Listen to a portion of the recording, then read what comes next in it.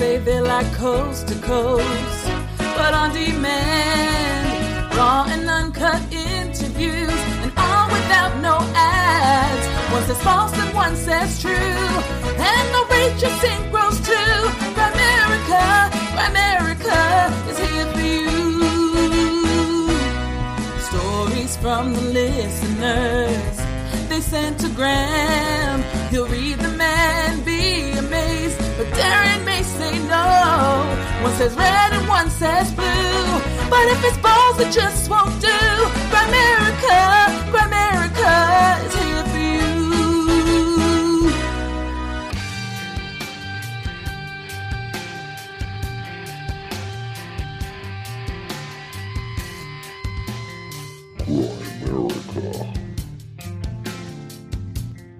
I'm spending the day not speaking. I'm going to write things, but I'm not going to speak all day to give myself, a little bit of a break from communicating and see what that does to my brain.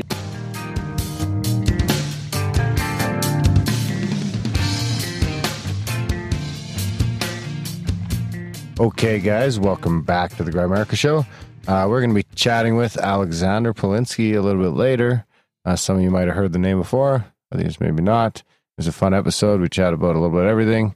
I think he was in, what was it, Growing Pains or something like that when he was a kid. That's pretty cool. And we got, of course, our resident artist. He does all the amazing art that you guys see in your new Grimerica apps. He's in Charles in Charge. You had to get that wrong. Hey, come on. Charles in Charge. But he's had some great experiences. We talk about all kinds of spiritual stuff and Avatarism and Hollywood. And yeah, it's pretty cool. Very interesting guy. It was awesome. It was one of those. It's a great chat. Yeah. One of my favorites, I think, in the end. Yeah. You guys should enjoy it. Yeah. Napoleon's going to join us. Talk about his new not Kickstarter, right? GoFundMe. It's a Patreon. Yeah. Patreon. Yeah, we're going to talk about that a little bit. Mm-hmm. Graham already started talking, so it's not going to work quite as good. But as always, Graham, boyhood wonder, Dunlop. Aw. What the fuck is that for? I enjoy your boyhood wonder. Do you? Yeah. Oh, I do like your boyish charm, Graham. I'd say that's what attracts me most to you. Okay. Thanks, guys. It's a hit. You don't want to know what lower was. Is that why I want to be a gnome in my Dungeons and Dragons character? Are you a gnome now? I thought you were going to be a cleric. No, I'm a gnome cleric. Ah. They had just finished voting on what the lamest character was. You jumped on and picked him.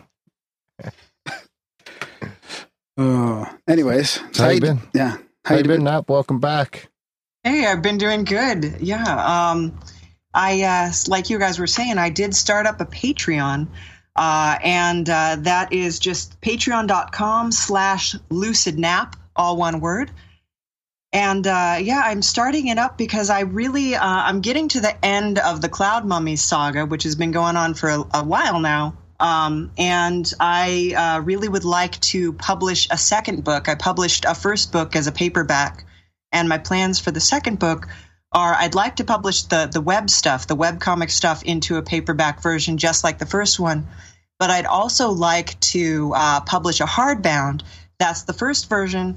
That's the first issue, the second issue, and some extra stories I've been working on the side that you can't get on the web as maybe a more hardbound or just a sort of more luxury item kind of thing that I want to make available for everybody. And I've got some goals coming up that, one of the goals is to print the book. Another one that I'd like to do, and we can talk about how we want to arrange this, is I'd like to do a coffee table book of the art of Grimerica. Where I do all the pictures that I've done, like in a book, and tell the stories behind it. Some of the pictures I did when I was on a medical fast, and I was not allowed to have coffee or a lot of other foods that I normally have, and so my system was in super bad withdrawal, so I actually had like a vomit bucket. And I was sitting there drawing, and then I would throw up, and then I would keep drawing. Or some of the pictures, I don't know if you guys are okay with me talking about this. If not, edit it out. Some of the pictures were drawn in like an hour because of schedule changes and stuff like that. And so there's some interesting stories that I'd like to share with people about how those came to be and the thought behind certain pictures. And there's little secret things hidden into some of the pictures that I can explain. So see, this is why people need to be listening on something other than the fucking Apple Podcast app. Because I checked out the show again on the Apple Podcast app the other day, and they still haven't fucking changed it to really? CBR. I thought they would, yeah. It's supposed to be coming. Supposedly it's a glitch. Like, I'm trying to arrange it. They've changed the way to display the show in the chat in the podcast app now, the podcast directory or whatever. So I've been fucking stuck adjusting that for boxes that I accidentally clicked 2 years ago. Now we're displaying at the top. Oh. So I've been in there a lot, and I noticed that they still don't do the art. But you know what does do the art is both the new app does the art really well. It's like the whole thing is the art. And you hit play and it's the backdrop. Overcast does the art well. Eyecatcher does the art well. Those are the top three if you're on iOS. And so Nap, just to back up a bit, Nap does our art every week. It's unique for each episode. And amazing. Yes. Yeah. Like a little book cover for every podcast. Yeah. So we really appreciate that, Nap. I mean, we know how much time it takes you. So anyway, a lot of you guys are missing out on that. Like, I think the last time I checked, it's like fucking still like 68% of podcasts are listened to through the native podcast player. Yeah. So you guys are missing out on the art. Get your shit together. Yeah. Overcast is free. It's true. The other thing I'd like to plug, if it's okay, is UMG. UMG just went live. The unaffiliated broadcasting group just went live. And we are available on iTunes. We're available online. You just click the links through Libsyn. And yeah, it's just unaffiliated.ca. We have a Canadian server. And there's a story behind that. There is a story behind that, yeah. But yeah, and so we went live, and there are 2 podcasts up right now. One is a pod drama. It's going to be a 9-episode season. This is the first episode of the season with special guest star Cyrus Salisbury, who you may remember from the Randall Carlson podcast.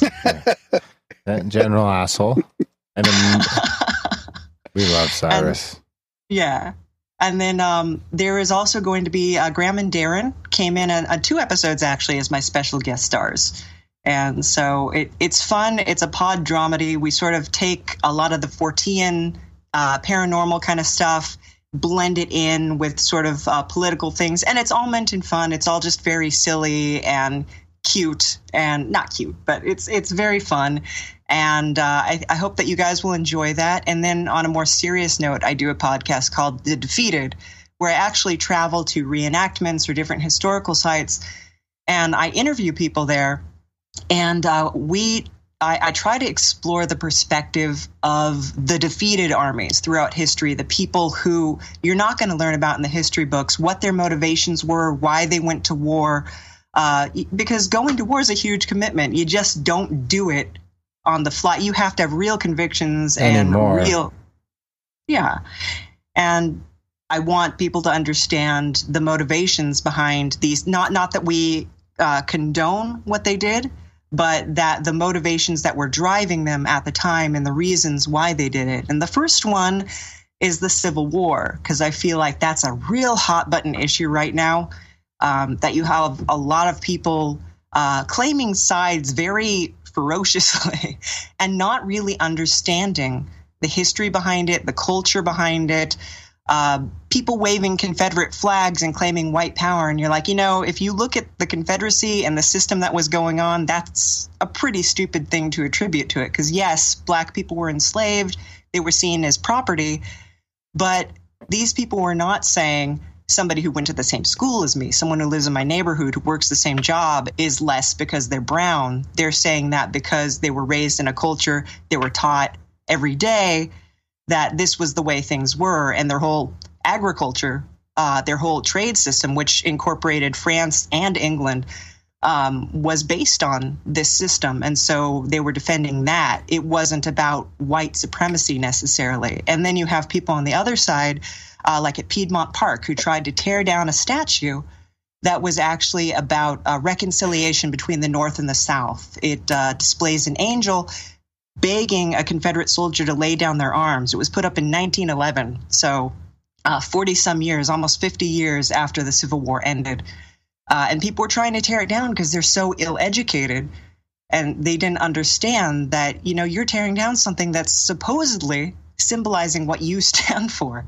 And so I'm just like, I got to get this out there. I was really on the fence about it. I was like, this is maybe too raw. I don't know if I want to do this. But then is that the one that I've listened to? I think I've listened to more. Yeah. Oh, that's a great episode. Yeah, that'll be great. Really good, really good. So people are going to love that. And then, did you learn anything that you didn't realize? Like, was there any moments of kind of wow when you were researching that topic?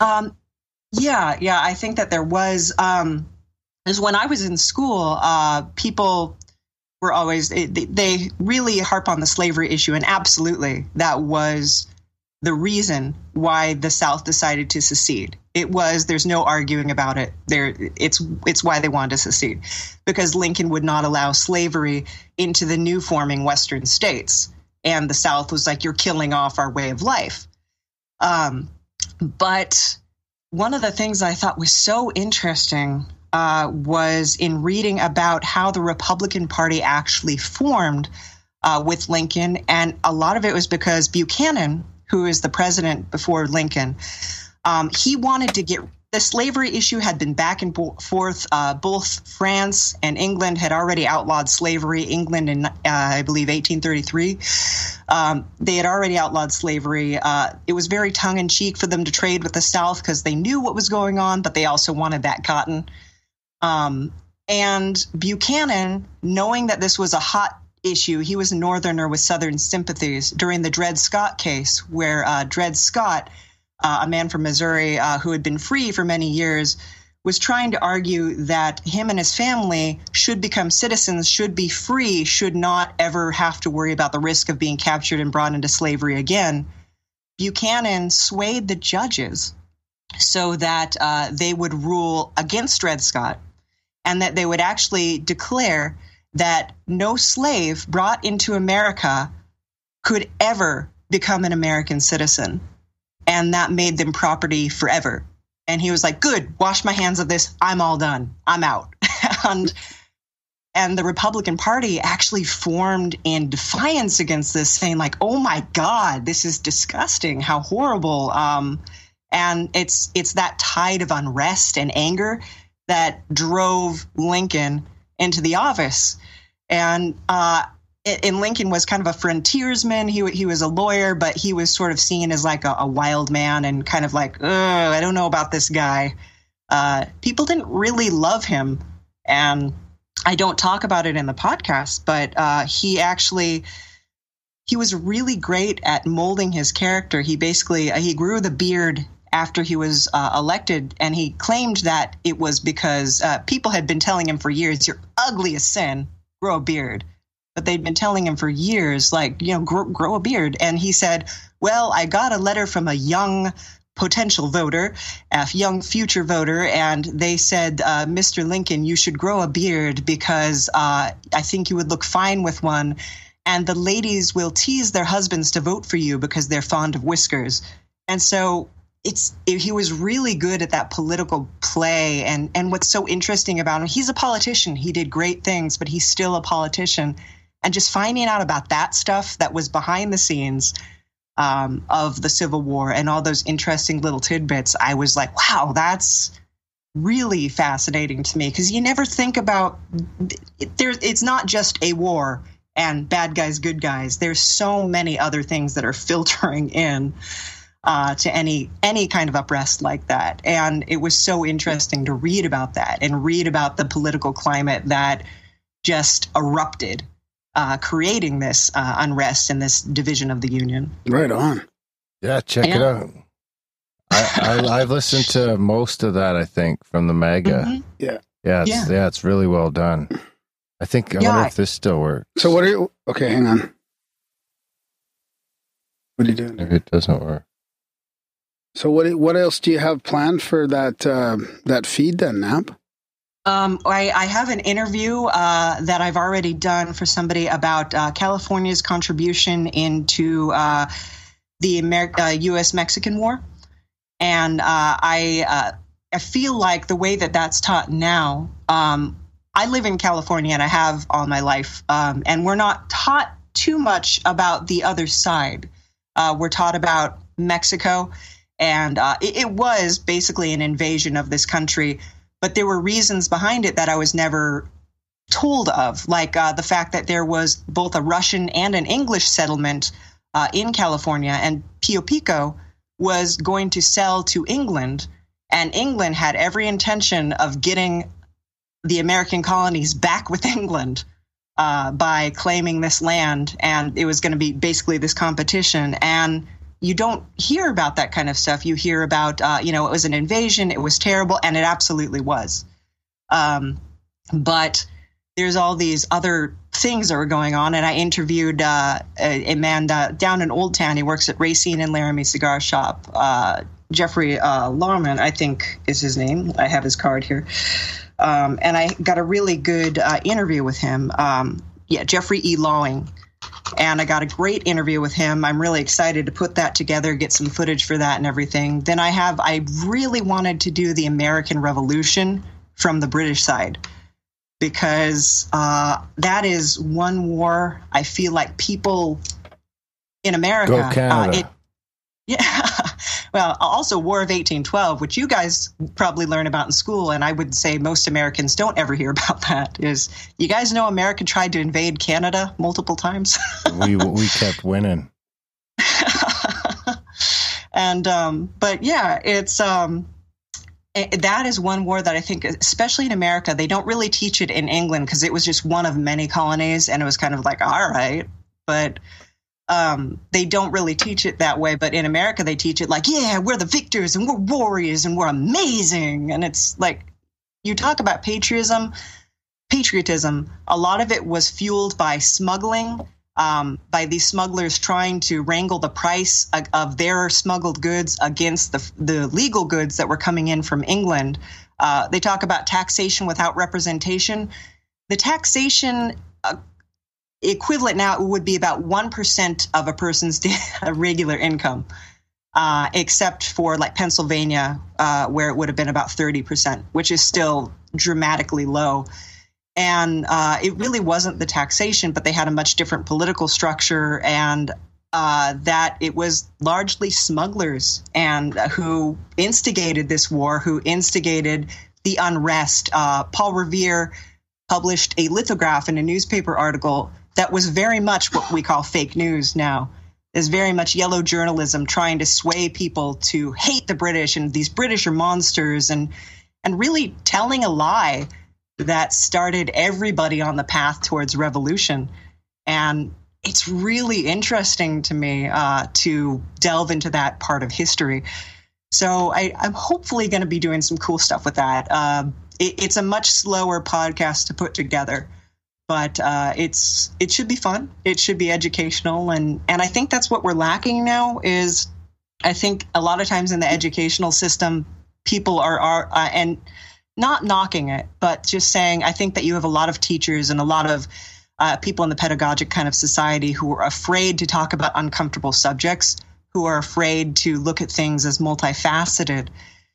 And we need to, because if we don't make ourselves uncomfortable, if we don't reach and think about like, well, what is our enemy thinking? What's driving them for that? We can't understand our motivations, and we can't understand how to relate and stop to them in any other way, but let's kill enough of them until they quit. So, yeah, that's my little rant. No, that's good. That's a good point. Yeah. No, we're looking forward to hearing more. Next to the one where we burned down the White House. I wonder if this still works. Let me see here. Find the truth. Destroy propaganda. Use broadcast media to inspire global free speech. Unaffiliated media group. See? Are you guys still using that? I didn't use it in my podcast, but I can in future podcasts. I know, I'm an asshole. That's all good. That's all good.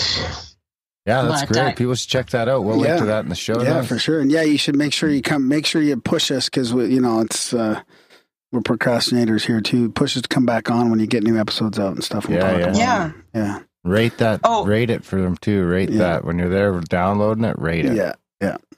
Like Rate us, give us a review, even negative reviews, even if you think it's the biggest pile of crap that you've ever heard. It helps me direct where I take things in the future. Here's a new challenge. Since none of you guys ever want to leave reviews, let's see who can leave the nastiest 1-star review for us. Yes, please. Yeah. For us. No, not for you now. For us. No, don't. That's not good. Hey, the last guy that left us 1-star, changed it to 5-star, and he's a friend of the show now. That's right, because I know if people leave a 1-star ground, we'll make it like a personal mission. He's coming on for the black button. No, we change didn't. His mind. No, we didn't do it. No, it was just organic. Yeah. So, hey, I got... No. It's gonna be me first? Okay, go. I don't know what jingle to use. Okay, let me go. What jingle? Okay. I have news from Cloudhead Games. My sister's working for that VR developer. We had Danny. Another edition of Grimerica goodies by the people, for the people. Pardon the interruption. The jingle. We had Denny on, who's the CEO, creative director. And they had the first episode out, and their second episode is out. Episode 2, Heart of the Emberstone. So we're recording today on Wednesday, October 18th, and it's out today. So I just wanted to give a little shout out to them. They're a little independent studio on Vancouver Island, working their butts off for over a year on this next episode. It's called The Gallery, Episode 2, Heart of the Emberstone. Did I just say that? I think so. Anyways, no, you did just say that. It says so. A couple reviews, like right off the bat today. One of the best VR titles out there. AAA quality, epic locations. Well worth the wait. Graphics and gameplay are superb. Definitely the best game for VR. And then I cannot believe how polished this is. It's honestly incredible. The graphics, the physics, the sound, everything is just absolutely incredible. Well done. This is a AAA VR game if you've ever seen one before. It is so far beyond any other VR game on Steam, and I really mean that. You need to buy this game. The devs put a lot of passion into it. I can't wait to see what happens next. I've barely scratched the surface. Also, there are so many options. Yes, you can walk if you want, or you can teleport or customize how you do that. This is a fantastic piece of art. I'm blown away. Bravo. So, yeah, big congratulations to Cloudhead for this release. There you have it. And for those who want to check it out, that was episode 123. Oh, was it? Yeah. Okay, yeah, I'll put a link. To interrupt the jingle. Yeah? Yeah. Okay, I'll put a note in the show notes for this for that episode and for Cloudhead as well. We know what we need. You know what jingle we need? We need a P.O. box jingle. Yes, that's a good one. Yeah, we got to keep an ongoing list of jingles we need. What should I use? Because it's fun to get. I go to the P.O. box every once in a while. It's fun to get a postcard or something like that. So maybe Darren's gonna. Maybe this will work. Oh, that fucking jingle doesn't work.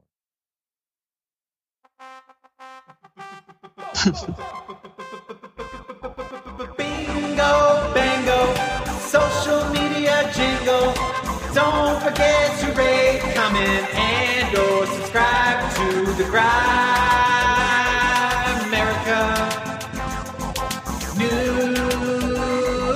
newsletter. Bingo, bango. There we go. We got a nice thank you card from our buddy Nicky the Dude. First winner of the Money Bomb, the short-lived Money Bomb. It was only around for a couple of months. But Nicky won it, and I remember we thought he was a girl, he was a guy. So ever since that, we've called him Nicky the Dude. Anyway, he sent us a nice card here. It says, some people just seem to have he didn't write this, just for the record. That's like... This is what's on the card. Yeah. Some people just seem to have a special gift for sharing their hearts in the most amazing ways. For them, it's never about being noticed for their acts of kindness. It's simply a reflection of the generous spirit that guides them in everything they do. Thank you. I hope the equinox brings y'all excellent stuff. Keep on talking. Nicky B. Aw, and he sent the donation, too. Thanks for thanks, Nicky. Throwing some greenbacks in there. And I dropped the other one on the floor, so just give me a sec. I can't see Darren. He's in his hunting, his camouflage pajamas. This is not. This is tie-dye, hunting pajamas. I got it at the hippie shop. They look like, well, you're starting to hunt now, and I thought maybe that was your new overnight hunting gear. Like, come on, man. Making yourself look It silly. looks like tie-dye camo. It looks more like camo than tie-dye. That's perfect, though. I'll use it for hunting. And I'll get Are you going to have a first kill ceremony after you? Probably, yeah. Smoke Yeah, a piece, very cool. Smoke a peace pipe. Yeah. What are you going to kill first? Probably partridge. Really? Yeah. If I see something else, I'll fucking kill it. Like what? Like a I deer? just found out there's a waiting period. Probably have to wait like 2 weeks, 3 weeks. Who knows? Oh, and that's when you get your call or whatever, and then you go. You're allowed to go. No, I'm gonna go hunting this weekend anyway with Joe. I just can't buy a gun. You could borrow one of his, though, right? That's right. That's exactly what I'm gonna do. Yeah. Yeah. Should be fine. Yeah, just go down to the States. There's lots of guns for sale down there. Just Yeah, go to good your luck. normal I should just corner store, boom, get some boom. beer and a gun. And Run to Bonus Ferry, buy a fucking AK, and come back. Now, if you do ever want to try black powder hunting, I know that black powder guns, there's different regulations for sending them across the border and stuff like that because they're considered antiques rather than weapons. What am I But, gonna hunt with that? Oh, black powder gun? Ground, short range ground kind of things. Things I could get you real can- close to, like rabbits. Or I was gonna say you want to hunt some like rabbits. close to a rabbit. The goose. Gotta be careful I mean, with there's rabbits. literally geese like fucking 50 yards from here that we could probably Yeah. just go kick in the head. Yeah. Out there all That's night, what I he- can hear them just. Rah, rah, rah. Why would you? Because they're delicious. Oh, as long as you eat It's it. like wild turkey. Yeah. You I'm know, not goose, convinced when the I've ones cooked here it haven't before, just sets been off eaten the at the fire dump. alarm Huh? Ooh, because of all the good to know. fat. Ooh, very fatty. Ooh, I like fat. Yeah, they're very fatty, so be careful when you cook it because there's a lot of smoke from the grease and the fat. If you don't And know. so just unplug your fire alarms. You know, You're I've gonna been do that. meaning to do a fucking episode with some recipes. There My you go. soup, maybe. My pancakes. I'll do it for the Black Budget app. Okay, I'll stay at home for that one. What do you mean you'll stay at home? You can't stay at home. And it was a nice jackpot at the P.O. box this time, eh? We get nothing for like 6 months. Some of and those have been 3 letters. accumulated. Some of those have been sitting have in my they? bag for a while. We got this one. This one's from Zaya. I'll leave it at Zaya W. Darren and Graham found you guys recently on the Tinfoil Hat podcast and was instantly hooked.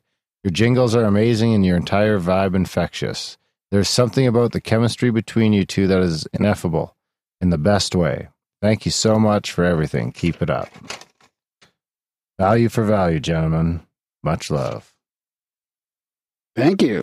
Thanks. And he sent, yeah, Thanks, he Zed. sent some greenbacks as well. Yeah. It's valuable in Canada. And this guy, he's this was a little test, and he says, "Did you get that postcard?" It was a test. So Perfect. yeah. I think I know exactly what he means. Okay, go ahead. Now that I figured out the rules a little better, I'm a little less concerned about that. So Okay, good. feel free to send samples to the P.O. box. Medicinal samples.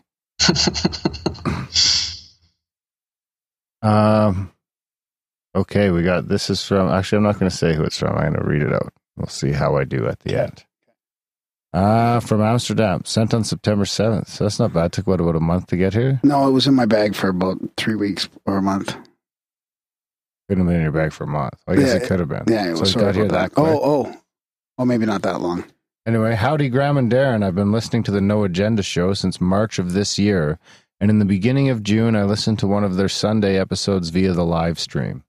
Right after their show, another show began, and little did I know that I was being initiated into the cult of one of the greatest podcasts in the history of mankind. That's awful nice thing Wow, to say. holy shit.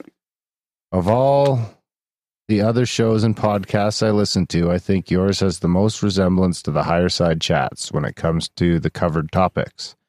Although I really like Greg Carlwood's show, Greg's a friend of our show as well. One thing it doesn't have is more than a half hour of phenomenal banter at the beginning of the show. I totally dig the relaxed atmosphere and the good vibes that the two of you create in every episode.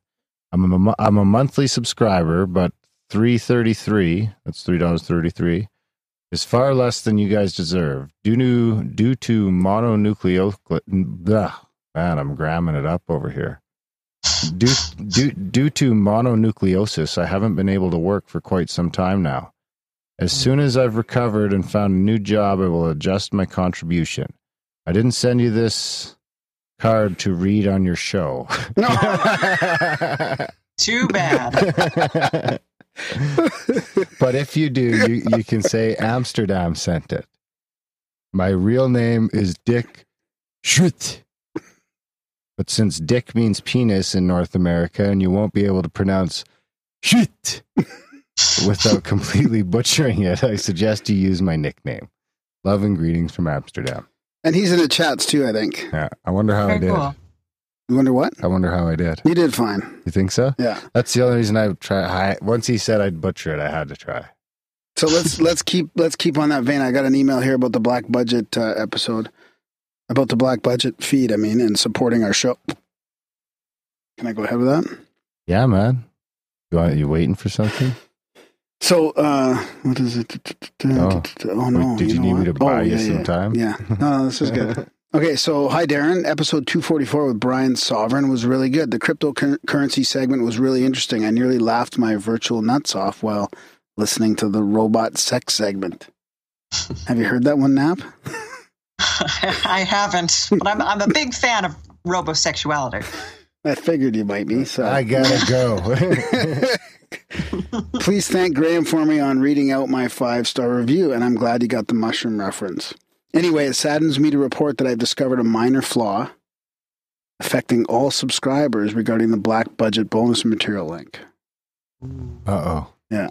And this flaw has left me in a real bind. When I first got my email with the bonus material, I added the link to my bookmarks and then deleted the email, as I'm sure many listeners do. Unfortunate for me, I broke my Android phone and went back to using my old iPhone. I'm now devoid of all my Android bookmarks. Let it be a lesson. We better donate again. Let it be a lesson to all Grimerican subscribers. When you receive your email with the Black Budget bonus link, save that email. Keep it somewhere safe, somewhere special. Even send a copy to your mum. Because, like me, you'll have to risk Darren's displeasure and his wrath. Well, and I will add, personally, his procrastination. And don't send me the email because he doesn't read my emails. So just send it directly to Darren at Grimerica.com. You, my Grimerican friends, will have to ask him really nicely for another email to be sent to you containing that precious link. So, Darren, as you read this warning out, I hope, I shall be on my knees with my hands stretched out in supplication, my arms trembling in fear. I will be praying to the angelic powers to intercede on my behalf, that they might help influence the great mighty Darren to show me mercy and grant me my heart's desire, a fresh link to the bonus material, and perhaps a Grimerica sticker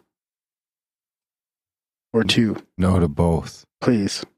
Okay, fine. In service to your cause from Deep Thought, the UK posse. Yeah, I sent him the link right away, but I didn't read down past to the sticker part. So I'll send him some stickers. I have the postcards and everything, and I have the stamps and everything in the studio to make it. I got all that in the studio, so I would not procrastinate anymore. So you want to do a little now I've just spiel got things then? sitting here ready to go. What kind of spiel do you want Well, the Black Budget spiel. So the best way to support the show and to get this extra content that we release in the Black Budget support feed is to donate any amount, any monthly, any one-time amount, and Darren will manually send you a link for the. By the way, I think I owe some links. Do you? And feel free to follow up if you don't get an answer. Just like yesterday. I don't think I did yesterday. But that's the best way for us to do it right now. It's not an automatic thing, but it's the best way to support the show and keep it going.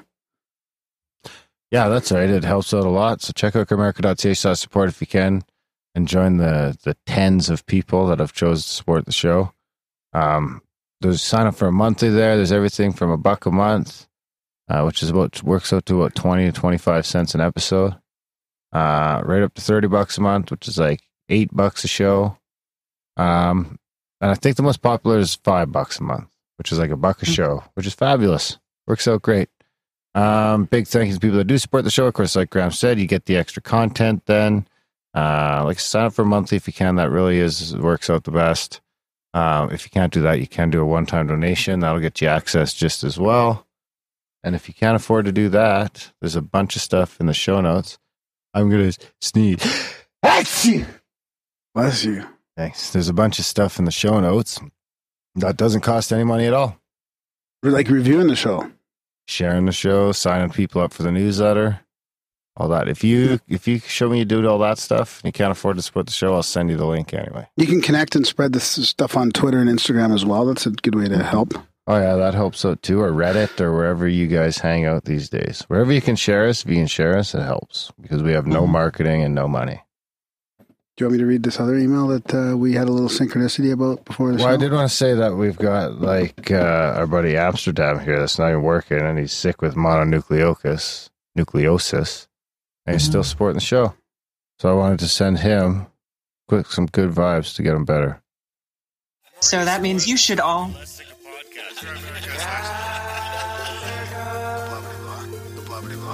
Sending out good vibes. Good vibes. Good vibes. Good vibes. Good vibes. I'll leave it That's at a that. good one. I like that. It is, yeah. We could send out good Very vibes. nice. Yeah. Now, I Amsterdam can just support the came show. up You with should that. all be ashamed of yourselves for not doing the same. Can't Yeah. you reach into your heart and support the fine podcasting that you get from Grimerica? You know, I noticed there's a bunch of downloads on the Black Budget feed the other day, too. That's why I had that spiel in the fucking Black Budget app. I was like, some of you guys are getting this someplace. I can't track it down, but someone's stealing it. So, Oh, really? yeah, it's too hard to trace. Who cares, really? How do you know that, though? I don't know. I just get like random spike of like 120 downloads on like a Tuesday when we haven't released anything in a month. Oh, wow. Yeah, okay. And there's like, Yeah. there's only 100 people signed up for the Black Budget support feed. Yeah. So Yeah. it's not hard to be like, what the fuck is happening here?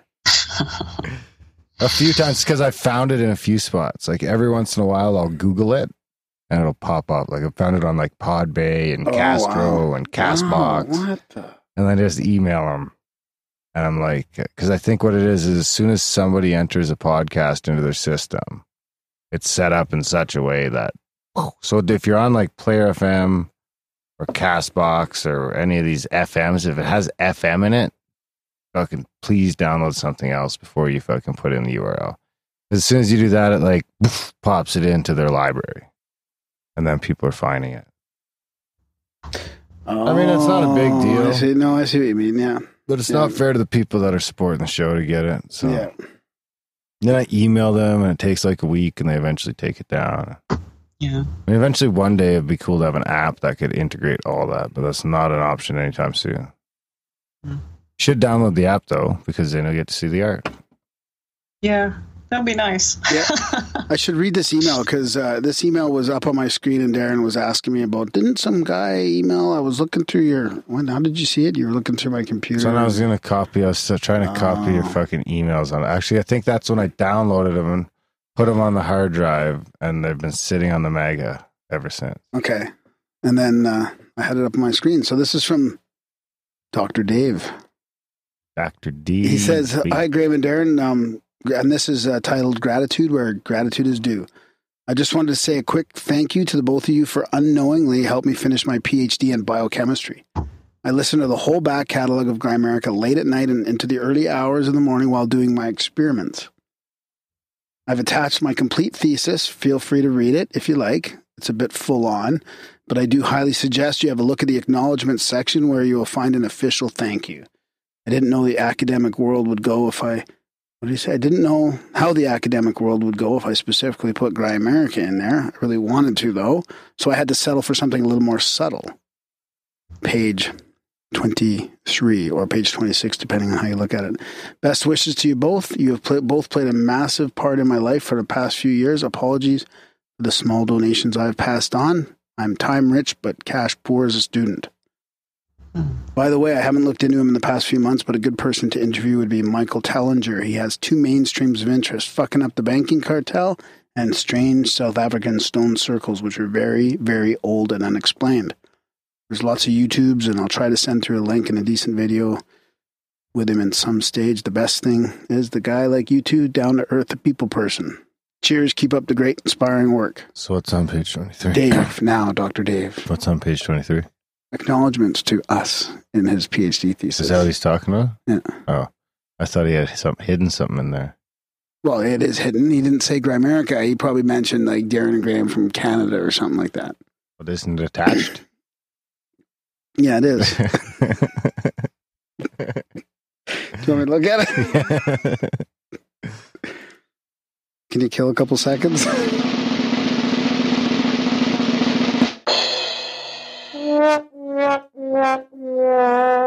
That's a long More thesis. seconds. Kill more seconds.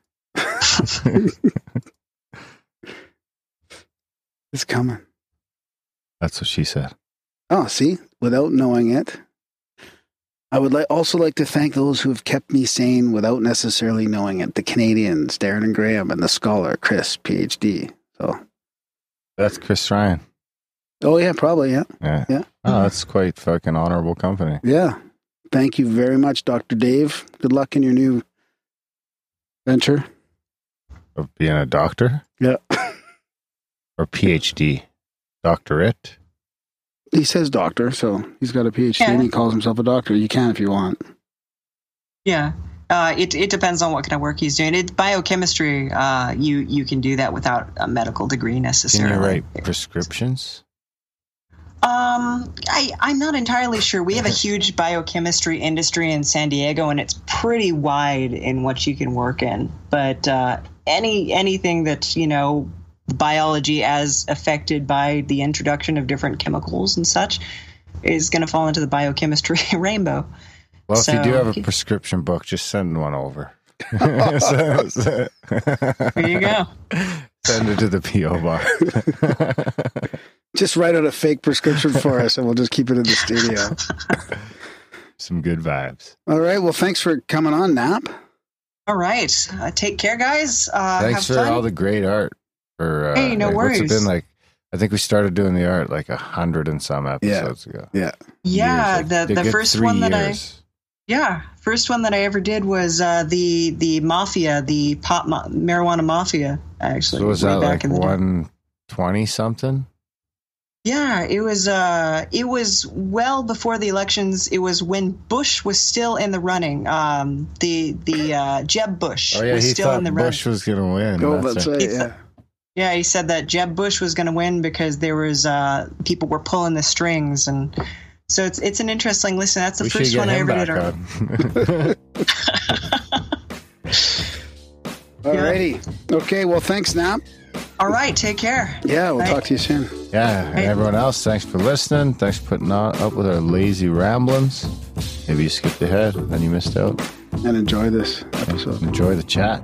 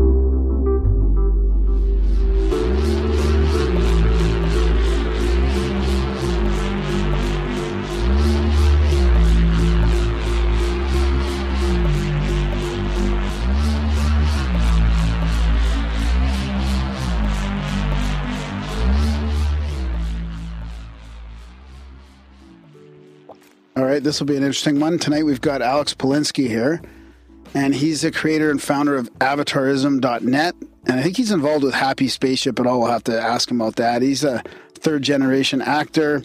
He's been in some films and TV commercials and shows and shit like that, and he's written some music, and he's produced a movie. Like, he's into all kinds of stuff. So, yeah, it's good to have you here. Thanks for coming on the show.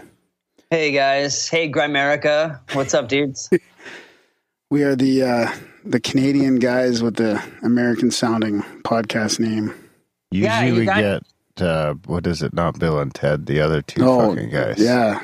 Rick and Who? Bobby. No, I can't Bob remember. and Doug McKenzie. Bob and Doug. Oh, yeah, that's old school. Yeah, that's totally old school. Yeah, the kids won't know who the fuck that is. No, Darren doesn't even know who that is. I don't hardly know who the fuck that is, but I remember like those fuzzy muff hats, I think, and beer. And Tukes, beers. they're called Tukes. And some beers. You guys really sound Canadian. It's awesome. very exotic. Oh yeah, very exotic. I know I sound like a stoner and I don't even partake, and I try not to sound like one, but it just doesn't even work. You can make money off that, in voiceover. Yeah, I don't know. It's not. That's you do the bit of voiceover. I should get into voiceover. You think I could make any money in voiceover? Yeah, I've been doing voiceover for the last 20 years or so. Teen Titans, Ben 10, Minions, Krampus. Oh my God! Right now, I'm in a great show on Amazon called Lost in Oz. It's like a modern-ish remake of The Wizard of Oz. Great on Amazon Prime if you guys got it. Binge it. Wow. Your logo is super. I don't know. It seems like the logo for what? Avatarism? Yeah.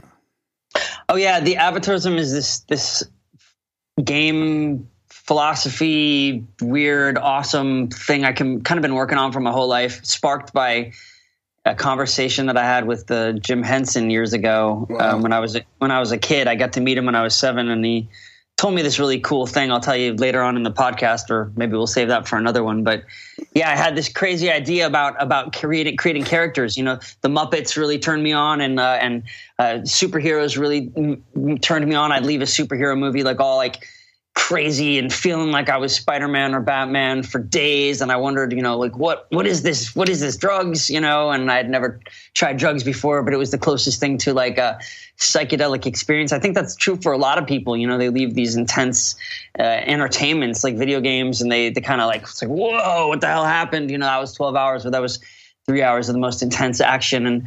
Or whether it's you read a book, or there's somebody from history who is like an avatar to you, whatever it is. Or maybe it's that you have this mixture of characters and mythologies inside you, kind of a Joseph Campbell, hero with 1,000 faces kind of thing. And I thought, wouldn't it be cool if we all created our characters like we do D&D characters or characters like RPGs, and then we kind of turned inwards and we're like, let's fucking make that a game and up level in actual real world ways and kind of uphold each other. And then through that, we all kind of create our own self-created self-help, so we don't fall prey to stupid cults or religions that don't mean anything anymore. And what we really want to do is play games, all of us. So I just decided, hey, fuck it, let's do this thing. And I started researching. It was crazy. I found out that there are still places in the world where avatarism is the thing. Like in Nepal, they make a little girl a living goddess from the time she's 2 years old to the time she's 13 years old, and then the shit wears off. She go to the mall and be a real kid. But during that time, her feet can't touch the floor. She has all her meals brought to her, and everybody in the town comes in, prays to her, right? It's crazy. And so you see, and then she goes back to being a real person. So you're like, what is going on? How do we as human beings keep creating this celebrities or part-time gods or our cult leaders or what is this? Why are actors paid the most out of anybody when all they're doing is trying to act normal, right?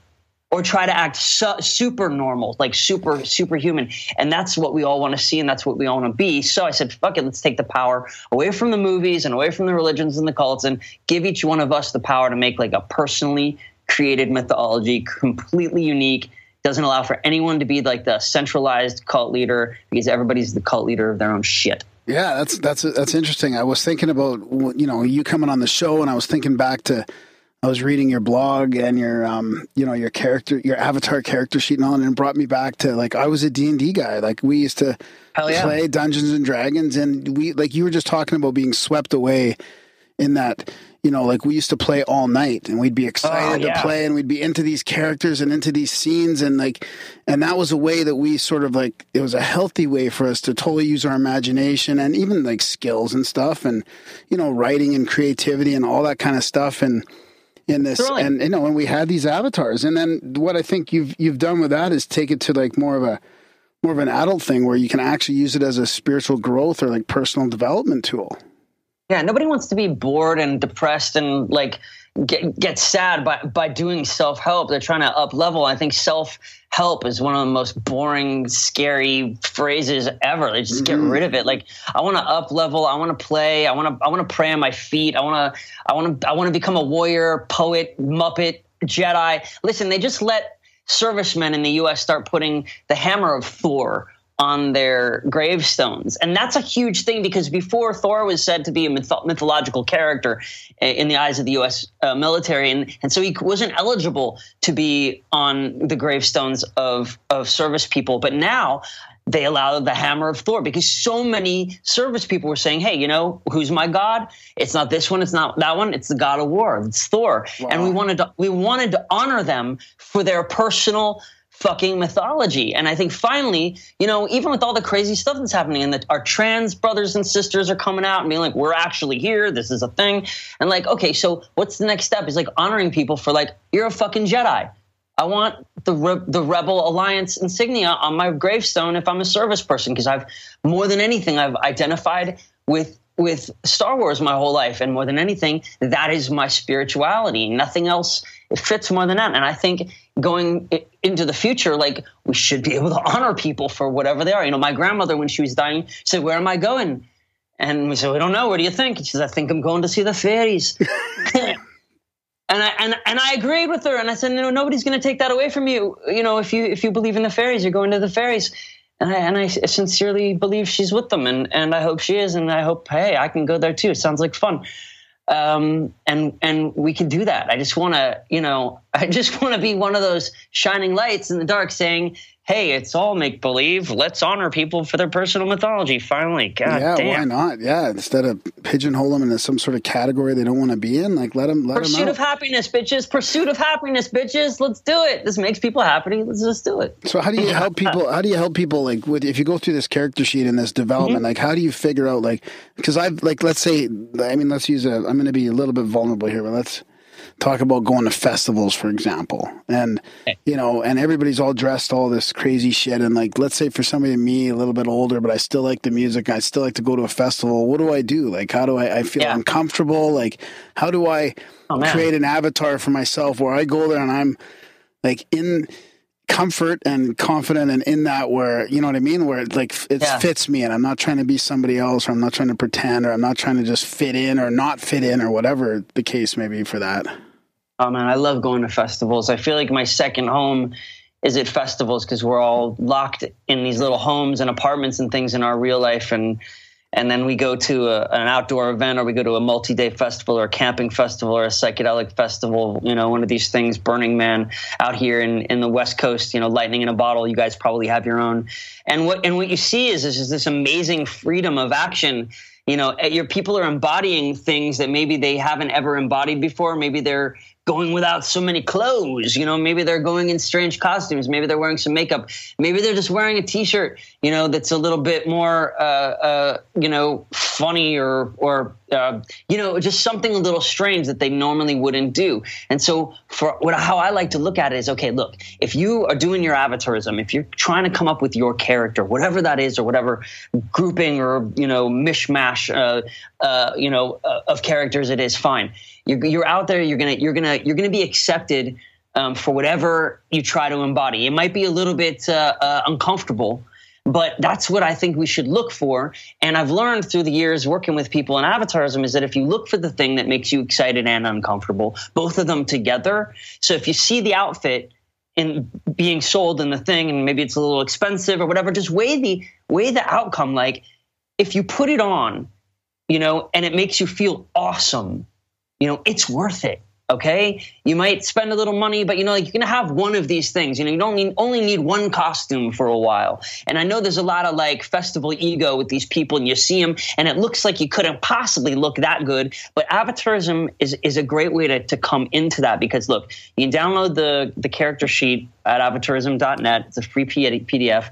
We're working on a really awesome book and a kind of a more detailed way of expressing it. But here's the answer to that problem that you told me, is that you don't want to be well, let's just say you don't want to feel inauthentic, because everything's fucking inauthentic until you do it for a little while, right? Everything's, you know, it's only kinky the first time.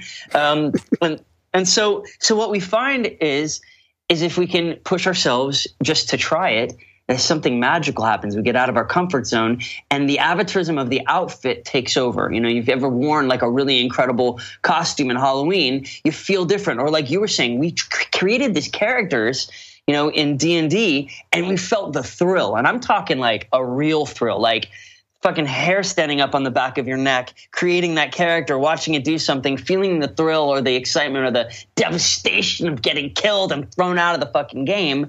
And you come out on the other side different. You have some different skills. You've been through something. It might have been a game, but you had this sort of like heroic circuit of creativity and belief, and you were there with other people, and it was, okay, so roundabout way of saying this, the character kind of has to come first. It's like, who are you embodying? You look at the character sheet and you kind of look at yourself in this whole new way as a collection of memories and a collection of influences of famous people, of cartoon characters, of TV shows, of books, maybe of sacred symbols, maybe of secret religions, maybe of secret teachings, maybe things you've collected, maybe just your grandmother's wisdom and a whole host of other magics and skills. And you look at all that. You finally look at that. Like maybe I would say that maybe 99.9% of the people have never like diagrammed out their magical character as they see themselves. And some people say, well, I don't have a magical character. I'm all this. And I say, well, that's your magic. The fact is that you're a nihilist and you believe in nothing, and you're going to go around and you're going to be right about it. And you're going to be that one who reminds us that maybe everything is nothing. And you're a superhero now because you're actually doing the great work of the universe, embodying that archetype. And so actually you're not a nihilist. You're being a superhero nihilist, and so that's actually something. So you can't really believe in nothing. Yeah, anyway, I love refuting that, because I've had people come to me and like pay me for Avatarism coaching, help them change their character, executives and normal people, actors, and a couple people have come to me and say, okay, nothing means nothing. It's all meaningless. Now build a character for me. And I said, you've already got it. You're already winning. You've won me over. Everything's meaningless. And to be honest, they leave happy, and I'm so happy about that. So here's the deal: is like you want to create a character that is magnetic, that speaks to people, that people like remember you, and it's your fault if they don't remember you, right? It's your fault. So we've got to create a character that is engaging, not overbearing. It has something to say, that has a gift ingrained into it. So when you look at all of your influences on the character sheet, I think what you're going to find is you're going to find some sort of directive. It may come in a minute, it may come in a week, but look at this character sheet. Look at your design that you've been working on for yourself over your whole life, and you're going to see some expertise. For you guys, it may be we're performers and we just wanted to figure out a way to talk about the things that we like and interact with people and be social, and you guys learned how to do it in a really spectacular way. And other people will learn from that. And some people will just be fans of yours, and other people will get inspired by you. And that's the whole purpose of Avatarism, is this ancient thing. Now, Avatara or avatar is an ancient word from the Hindu culture, and it means gods inhabiting human bodies, or it means humans acting like gods, or humans that have godlike qualities. Any one of those fits. And so, and I don't mean that you are going to become God, capital G-O-D. It means you're just going to feel more like that feeling that you left the movie feeling when you were a kid and you thought it might be possible. And you want to get that back. And there's 100 ways to get it back, but I think this is one of the healthiest. almost more like resonating with your higher self or something. I mean, you could almost think of it in spiritual terms like that, like embodying your higher self or your soul, like your soul's purpose, that kind of thing, putting that into some sort of action. But how do you figure it out though? Like, what if you're trying to figure this out? Like it's a bit overwhelming. You're like, I don't know what I'm interested in. I'm interested in all these things, or I want to be all these things. Like, how is there like a meditation or some sort of like tool you can use to get in there, to get inside? Because it's a bit hard to even figure that out, I think. Yeah, I think you should just look for what excites you. And like I said, there's those two things, is like what excites you and makes you interested, but what also makes you a little bit trepidatious. And this is stuff about your character, thinking about what you might want to be. There's a great story about my friend Dan, Burning Dan. You can Google his name. He was a great fire spinner and brother to actor Joseph Gordon-Levitt. And Dan was one of my best friends, and he was a computer programmer and did some great work for his brother, designing a website called hitrecord.org, collaborative art website. very big success, wonderful thing. And Dan was very much a nerd and a code jockey and a computer gamer and a gamer and was very sort of normie. And one day he went to a vintage store with two girls, which is, fun. And they said, Dan, you should try on this pink and green zoot suit. And he went, hell no, I would never do that. And then they all left, and then he went back after they were gone. And then he tried it on, and he looked at it, and he bought it. And then he spent the next few months, I guess, or a year, going to parties in this pink and green striped zoot suit, and people started calling him Watermelon Dan. And he realized that if he had a character, that his whole life as a sort of introvert, as a little bit of a nerdy person who maybe has trouble in social situations, all of that became easier. Not perfect, but so much easier, so much so that he got addicted to it. And he said, wow, this is peacocking. This is showing up as a gift. And now it might be that you're sort of hiding in an outfit, and maybe that's the watchword. Like if you go to a party and you have the American flag t-shirt, American flag pants, and it's not ironic, you're just being a flag, not much to talk about there. But maybe not so. Maybe you're very patriotic, and maybe that's your avatarism. I don't want to knock anybody. Go be a flag, man. Or maybe you're kneeling. Yeah. Right. And so this is, so when you go out to festivals and you want to figure out like what your character is, and you think maybe it's going to be hard because you just don't know. Sure. Maybe you should meditate. Maybe you should quiet your mind and ask it in the sweetest possible way, kind of like a grandfather or a sweet elder, or like maybe somebody talking to their dog that they really like, good boy, just tell me what you want to do, make it really easy for yourself. And if it's ridiculous, like some of my shit was ridiculous, dude. It's like, I wanted to be an action figure, and I was working at a toy design studio trying to get my avatarism done so I could, make myself into an action figure, because I love toys and collecting toys, and I love that stuff. So I became a toy designer, became a toy maker for like 5 years. And it was all with this crazy kind of quasi psychedelic wish that I was going to be able to design myself as an action figure. And I was almost there when my good friend Jason Marsden, who's an amazing actor from Miyazaki film Spirited Away and tons of TV shows, he comes and visits me in my little toy shop, and he says, you got to get back into acting, man. What are you doing here? Toy shop with all the plastic dust. What are you doing? And I said, and this was a few years before I had come up with avatarism, and then I realized it was a thing that had already been around. And I said, making myself into an action figure. And he says, you can do that a lot faster when you go back to being an actor. And I was like, wow, that's a great idea. Yeah, I think you're right. And so I went back, and within about 2 or 2.5 years, after being on the Starship Troopers Roughneck Chronicles as the narrator and one of the main characters, and then getting Teen Titans and Ben 10, I was finally an action figure, and then I got an amazing action figure from Transformers Animated. So I got to do it faster because I sort of went with the more dangerous thing. And to be honest, I was scared to get back into acting for a moment. It's a lot of rejection, and I'm an artist in 10, 20 different ways, and so I'm happy if I'm working with my hands, happy if I'm making music. I just got a song right now that's getting released by Axe Tone Records. It's like DJ Axwell, this big time DJ's label. So I do things pretty well. I don't want to brag, but I do art well. I don't do math well. I don't do clean the house very well.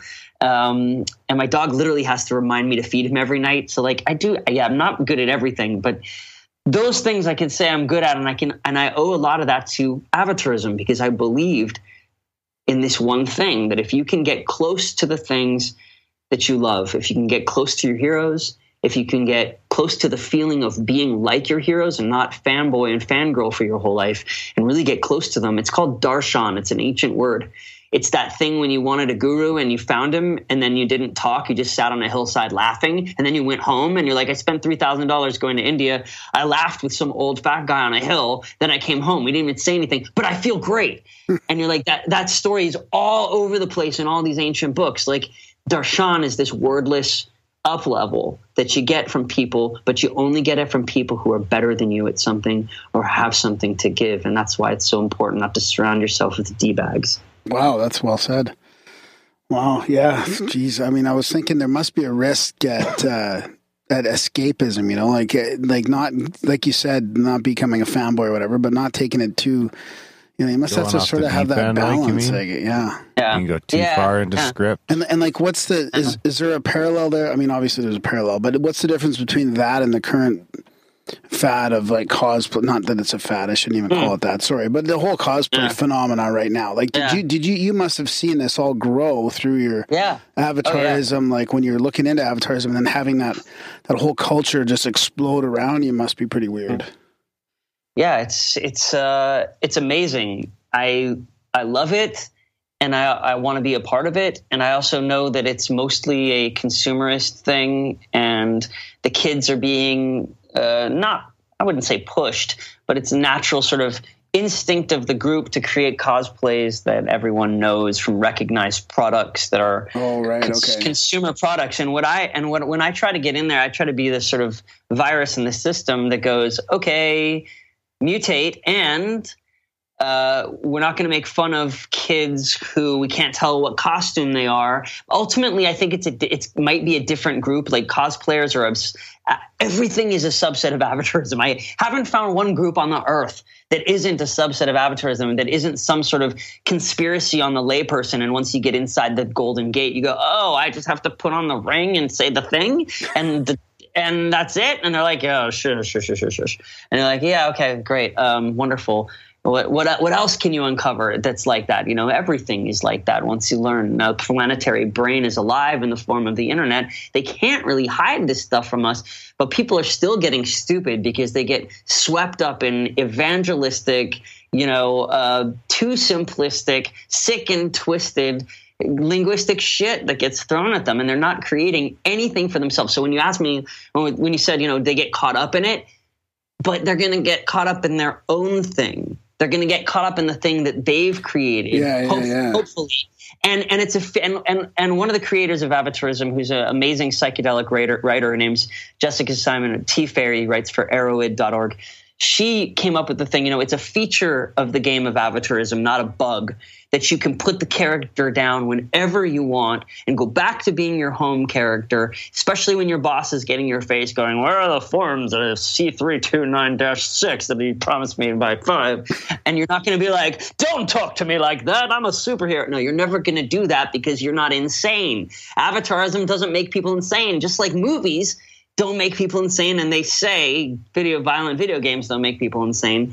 The thing is that I've noticed that some mainstream and or dominator religions, who will remain nameless, make people insane enough to go kill people. So let's just look at this.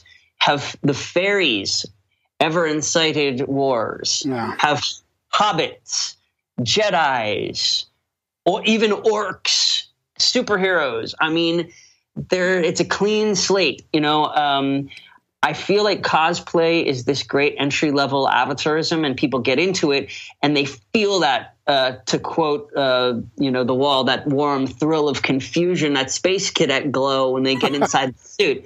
And they're like, wow, what is this? I'm powerful, and guys are taking pictures of me, and this is wonderful, and people and girls are talking to me, and this is wonderful. And you know what? If it makes people more loving and social, and it makes people want to be connected, my fucking God, we need more of that right now. We need to educate our brothers and sisters how to up-level their morality, up-level their spirituality in their own way. I just don't want to tell people what to do, and I'm really turned on by the idea of self-created spirituality within like a fantastical, fun, not serious framework, so it doesn't get anyone all bent out of shape. You can't embody that. Why are you wearing that belt that way? It's like that trim isn't. I saw that movie, Cowboy Bebop. That's totally wrong. And you're like, okay, well, that's kind of the cosplay mentality. So I want avatarism, and my ultimate joy would be to do these kind of workshops at cons and comic cons and festivals. I've already been doing them at music festivals where it's all accepted. Like the kids are in their rainbow, sparkle, feather, space cowboy outfit, and they're embodying something. And, I keep coming back to this thing. Like if you figure out some stuff about your character and you figure out like what your character wants to do or what its gift to the world is, that will become a communication. And funny story. So go back to Burning Dan. Like he had this jumpsuit at Burning Man that was a tiger stripe, orange jumpsuit with a bomb on the front. And so you look at it and you'd be like, what, tiger bomb? And you go, yes, would you like some? And he would step forward and he would put tiger bomb on people's nipples, everybody's nipples. And then he would force them to like all join hands or put their arms around each other's shoulders in a circle. And they would all wait till their nipples started burning like a mother sucker.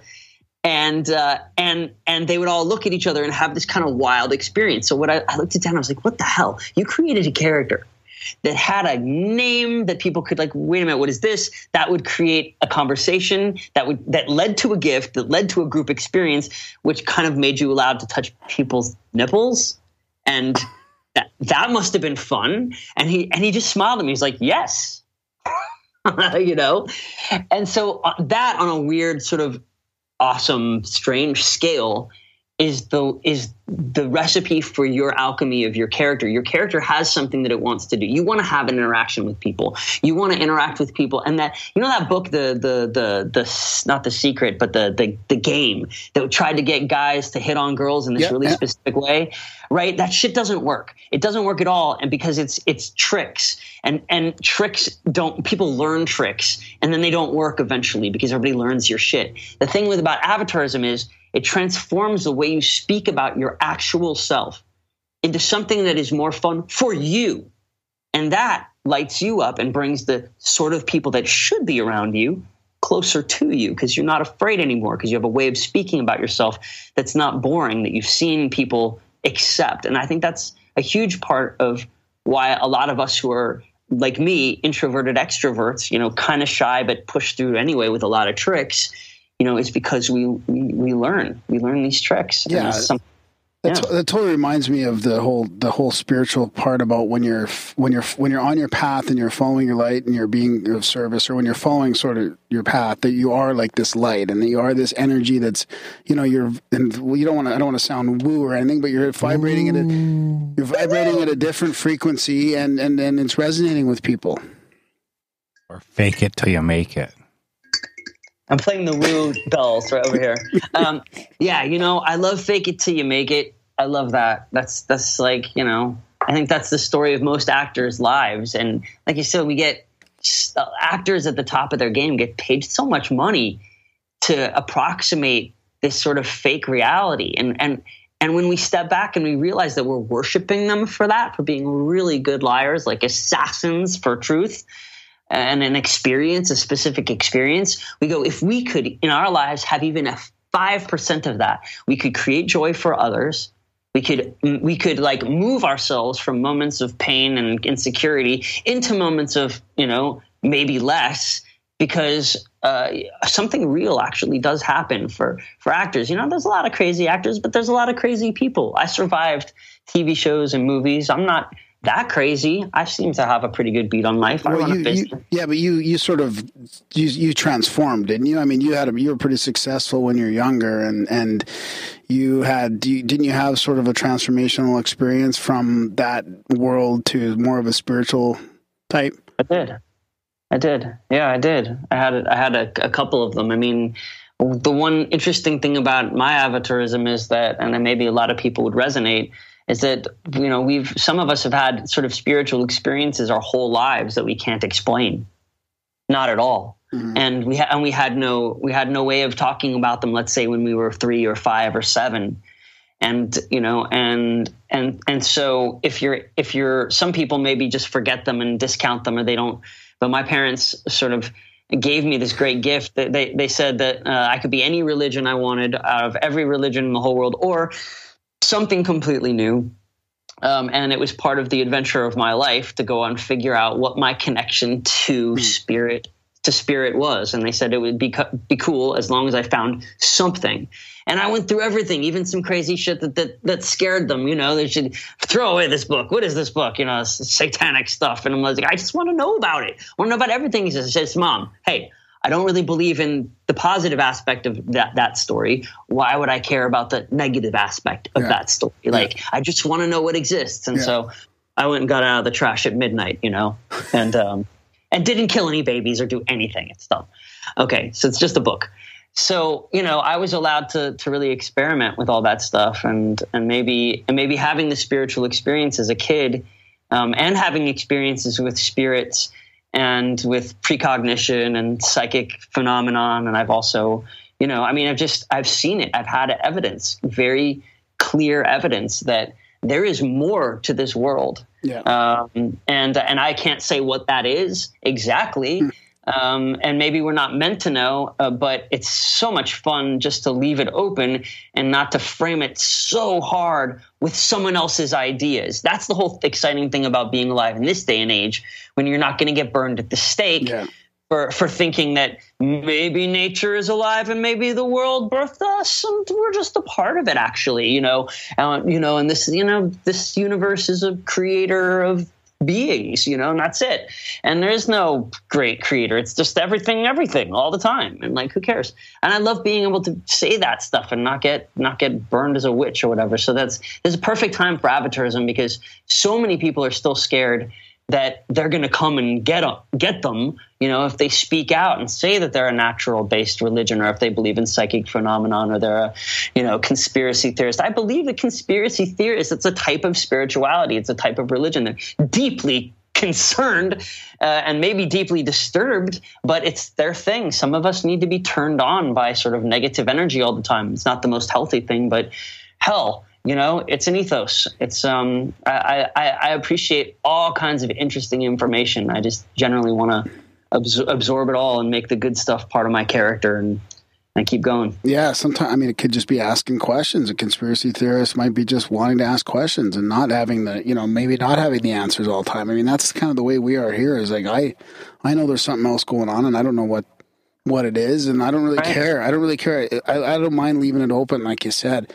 But we do live in a schizophrenic society where materialism and our culture is sort of forced to not accept any of this, you know, otherness that's going on. And yet everybody, or not everybody, but lots of people or people they love have had these awakenings or experiences. And we talk about that a lot on the show. You know, it's like the church of personal experience.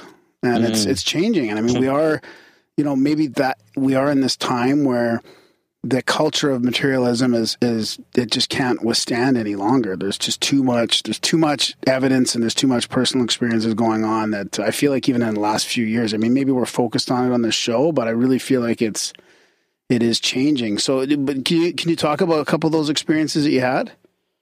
Sure. I mean, what are you interested in? Oh, geez. Anything ghosts and aliens or anything like that? Yeah. Well, aliens.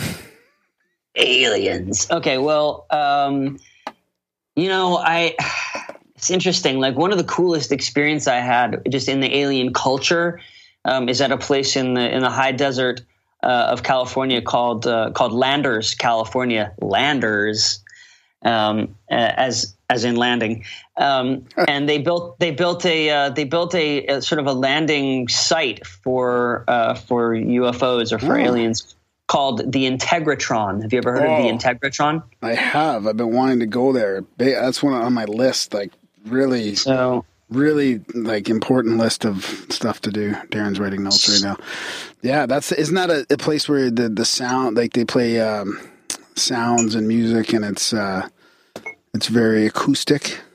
Yeah, it's like being on the inside of a huge Stradivarius violin. The whole place, there's no metal. It was all put together with pegs and dowels, and the entire thing. So it's almost like, I think, 3 or 4 very round boat hulls that are all put together, and at the top they're pressure fitted together with a 2-ton ring of solid poured concrete that was fit over the top of it. So, and then there's a hole out to the sky. So the entire thing resonates up to this huge stone and then throws the sound skyward.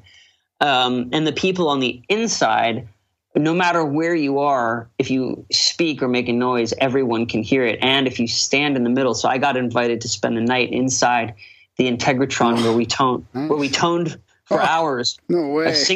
Singing bowl, crystal singing bowl orchestra of about 60 singing bowls and gongs. And then the coolest thing was when it was all over, I stood in the middle, and I've been sort of leading meditations the last 2 years at a meditation and New Age church in Venice Beach called Full Circle Venice. And I've been doing kirtan, and so I sort of toned and sang and made noises. And the crazy thing about this structure is the sound that you make rotates around and goes right back up into your ear. And so if you're a musician or a singer, you can hear yourself better than you've ever heard yourself in your whole life, even with headphones. And so you find yourself singing more purely and beautifully in that space than anywhere else. It's remarkable. I highly recommend it for any of your audience, for any of your listeners, to go to the Integratron and do a sound healing, or if they have a special event, stay the night. It's unbelievable. I converged there with about 70 healers from all over the country, and it was intense. There was an intense amount of healing. There was an intense amount of spiritual ego, intense amount of meeting of the minds, and anytime you can be in a focused healing. And it was led by a Native American named Bavado Rainbow Thunderheart, who is famous for healing the ley lines and the electrical ley lines inside the earth, and doing ceremony and laying down rocks and crystals, hundreds of them, and doing these amazing medicine wheels out and healing these parts of the earth with various groups of people. I mean, it was really a wonderful thing that he was doing for years until his death last year. Wow. We should build one of those things as a studio. Yeah, that'd be fun. That's what I'm trying to do. I'm serious. I'm trying right now to raise funds and begin to do plans to have Integratron Hollywood. I want to have a resonant dome in Hollywood, possibly on top of my house here, so we can do this thing. But you guys make your Integratron Canada, and I'll come up and visit you. It sounds like a great idea. Oh yeah, that's amazing. So I mean, I can see what it's like when you do it when it's fucking 40 below. Oh, Jesus. It does something to the sound, crystallizes the sound. You can shoot. Oh, then you could have like sound weapons. Sound fucking icicles. When as they melt, the sound comes out. So you could actually podcast into the icicle. And then you take it home, throw it on your counter. As it melts, you hear Graham's bullshit. That's like programming crystals. So did you guys have anybody have any experiences there? I mean, I've used a singing bowl out in the stargazing before to try and make contact, and I was just in a healing circle with only about 7 or 8 of us with a bunch of singing bowls and stuff, and that was amazing. I can imagine with like 60 or 70 people in there. I heard that other people saw something that night. I was kind of under the weather and just really focused on having more of an energetic healing for myself, so I didn't really experience that. But I was going to tell you that a lot of people do, and Landers, California, I think is the place to see that kind of phenomenon. No, I saw alien phenomenon in Ashland, Oregon, where a lot of people see alien phenomenon. So I was I was fortunate enough to be in a really amazing jacuzzi with a beautiful woman. And we were wearing night vision goggles, Nice. not to look at each other, but we were specifically looking at the sky on the recommendation of my then boss, Jay Widener. Oh yeah. Okay. Who is a noted, historian and conspiracy theorist of all sorts, and also runs Gaiam TV, is the program director of Gaiam TV. Yeah, he's been working with Jay Dyer, I think, recently to put something together, eh? Yeah, man. Jay hasn't asked me to be on any of his shows yet because I went through an amazing experience with him and made a crazy film with him called The Last Avatar, which you can rent on Gaiam, their membership site, Gaiam TV. Okay, I think. cool. But I was in Jay Widener's jacuzzi looking up at the sky with these night vision goggles, not 15, 20 minutes. I saw a clear, bright object come straight from left to right and stop right in front of me. And I took off the goggles and I could not see it. Wow. Put on the goggles and it was there, just there. I even wiped the front of the goggles to make sure it wasn't a bug that had landed on me. And then it moved 45 degrees, and then moved another 45 degrees, another 45 degrees, and then another 45 degrees, and something like that, and then sped off. Wow. And it did this crazy, like, geometric little movement, very fast, and then shot off in another direction. And I was like, holy shit, that's amazing. And then, with the naked eye, a couple weeks, maybe a month later, out in the middle of Oregon, maybe near, it was rural Oregon. I'm not sure. Maybe it was Bend or outside of Jackson. I'm really not quite sure, but we were at a farm, like at a place where they make bread and they grow food, and it was like a cooperative farm. And me and my lady were sitting on top of a warm engine of a car and staring up into the sky, enjoying some cider. Not too much that we would be seeing things. And now I've seen satellites. I know what they do. They come at a slow and steady pace. They're very light. They can be kind of a bright little point, but they move steadily. There they are. That's a satellite. This thing came straight out of the horizon, very fast. Was very bright, maybe 5 times brighter than what I would experience with seeing a satellite on a very clear night. Yeah. And it stopped right on above us for a moment, and then it sped off, going that same trajectory that it had come in. And so, went straight across the sky, but paused right above us. It was unbelievable. And I remember looking at my lady, and I was like, 80, what did I just see that? And she goes, motherfucker, you just saw that. Don't start doubting it already. Right? And because she had seen stuff like that for years and years and years. Because she's from Montana and had moved to Oregon. So those were the two experiences that I had. And I thought I saw a UFO in 1984 when I was a kid. But it might have just been, I got scared because I think they had a fake UFO in the Olympics ceremony. Yeah, that's interesting. They had a fake UFO in the Olympics ceremony? Yeah, like it was either I remember as a kid in 84, because I was in LA when they were having the Olympics. And I remember it was like, it must have been like E.T. and like they did like a thing where E.T. like came over the Coliseum or something. I might be totally crazy, but I thought I remembered seeing some sort of alien thing in the either the opening or the closing ceremonies of the 84 Olympics. And then as a kid, I could swear I ran outside because I was so excited that the aliens were landing and I wanted to see them. And I went outside and I thought as a kid that I saw this ship, but I can't be sure. I might have just been really excited from seeing it on TV.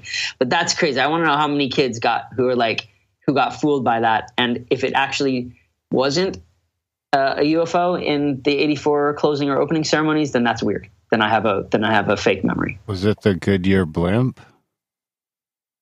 It might have been because I knew what the damn blimp looked like. I'm looking at some pictures on YouTube, or not on YouTube. Sorry, I googled 1984 Olympics UFO, but nothing's coming up. No way. So maybe you are fucking crazy. Okay, that's the weirdest thing. That's really weird. Oh, wait. Apparently there was a real UFO at the 84 Olympics. What? Wow. What? Here we got here. What? Conspiracy theorists believe that the closing ceremony from the 1984 Olympic Games prepared the world for an alien invasion. Oh, wait, one sec. Yeah. Oh, no, there was a UFO in the closing ceremonies. Yeah. Okay, so I ran outside to go see the UFO, and I was just like, I believed it 100%, and I almost thought that either I saw the UFO leaving or it might just be a memory from the actual closing ceremonies. But that was pretty amazing. Well, I love UFO movies. I mean, I love Communion. I love Close Encounters. Contact, yeah. I love Contact. I'm like am I one of the only people that likes Communion? I just love that film. It wasn't E.T. though. It was just some fucking alien looking dude. But that's the thing about these lights in the sky too. Like people just poo-poo lights in the sky, but you know what you saw and what many people see. It's not just an airplane or a helicopter or like, you know, it's a natural phenomenon. Like it's something intelligently controlled, and it shouldn't be doing what it does, you know, and you can tell the difference. All right. You can. Yeah. So, so I mean, that's basically my alien experience. I have, if you guys want to hear about precognition, psychic stuff, that's a pretty interesting story. I was a teenager, and I think I was 15, 16. I was 16 years old, and I was with my first girlfriend in her house in Pasadena one night, and she's she right before we were going to bed, both slept downstairs in their guest room. She's going up to her room. And she said, Alex, I think something bad's going to happen. And I said, oh yeah? What bad is going to happen? What thing? She goes, well, you're in, bro. Right. Right now. Well, the thing is that she was born again, and I always respect people's, rituals and religion. And so her parents were like, please don't deflower our daughter. And even though I wanted, craziest ones too. Yeah. Right. They did the laying on of hands. How do you know? There's something to every magic has its own, special workings. It's an interesting thing. They did a lot of some of those groups, they do the laying on of hands, they do a lot of prayer, and that stuff can be very powerful. But she told me that she was endowed with a power given to her by Jesus Christ. And when she was shown the face of Jack Nicholson as the Joker from the original Batman movie starring Michael Keaton, and she would see this face hovering in her own basement below her house, in her own mind, she'd see this. When she would see that vision, she knew that Jesus was telling her there was going to be an earthquake. Wow. I mean, I looked at her and I was like, okay, sounds good. I went to bed, and 4 hours later we had the Northridge earthquake. 4 hours. She predicted it by 4 hours. I've read stuff before where it's like that people they have to display it, in their own sort of manifest in its own way, because right? it's in your mind. It's not a physical thing, or it's not, you're doing it. So it's just projecting itself, and it has to be something. It can't be something new. It's something or something you expect, or something you. Yeah. Now let me qualify and say that this girl is like top of her class. She's an amazing person now. She's like a producer of like the Real World for MTV. She's got kids, a husband. She's an amazing person. This was something I think she told me that it doesn't happen anymore. But it astounded me. I mean, it astounded me. It made me really interested in psychic phenomenon and precognition, and the fact that, and more than that, that's like sort of separating it. What I found by listening to lots and lots of Alan Watts, who's a great British, philosopher, is like that we come from this world. We weren't brought to this world. Maybe we were seeded. This whole thing was seeded by aliens or by fungus or whatever, but it's very conceivable that aliens are just other creatures that got created by other worlds, and this world gave birth to us. And, Alan Watts used to say, look out where there are rocks. You say, oh, there's nothing but rocks on that planet. He's like, well, look out where there are rocks. There are going to be people, because rocks, they support fungal life, and fungal life creates multi-celled life, and multi-celled life creates, many-celled life. And here we are. And so from that, you gotta think we've got connections to this mother planet that we don't understand.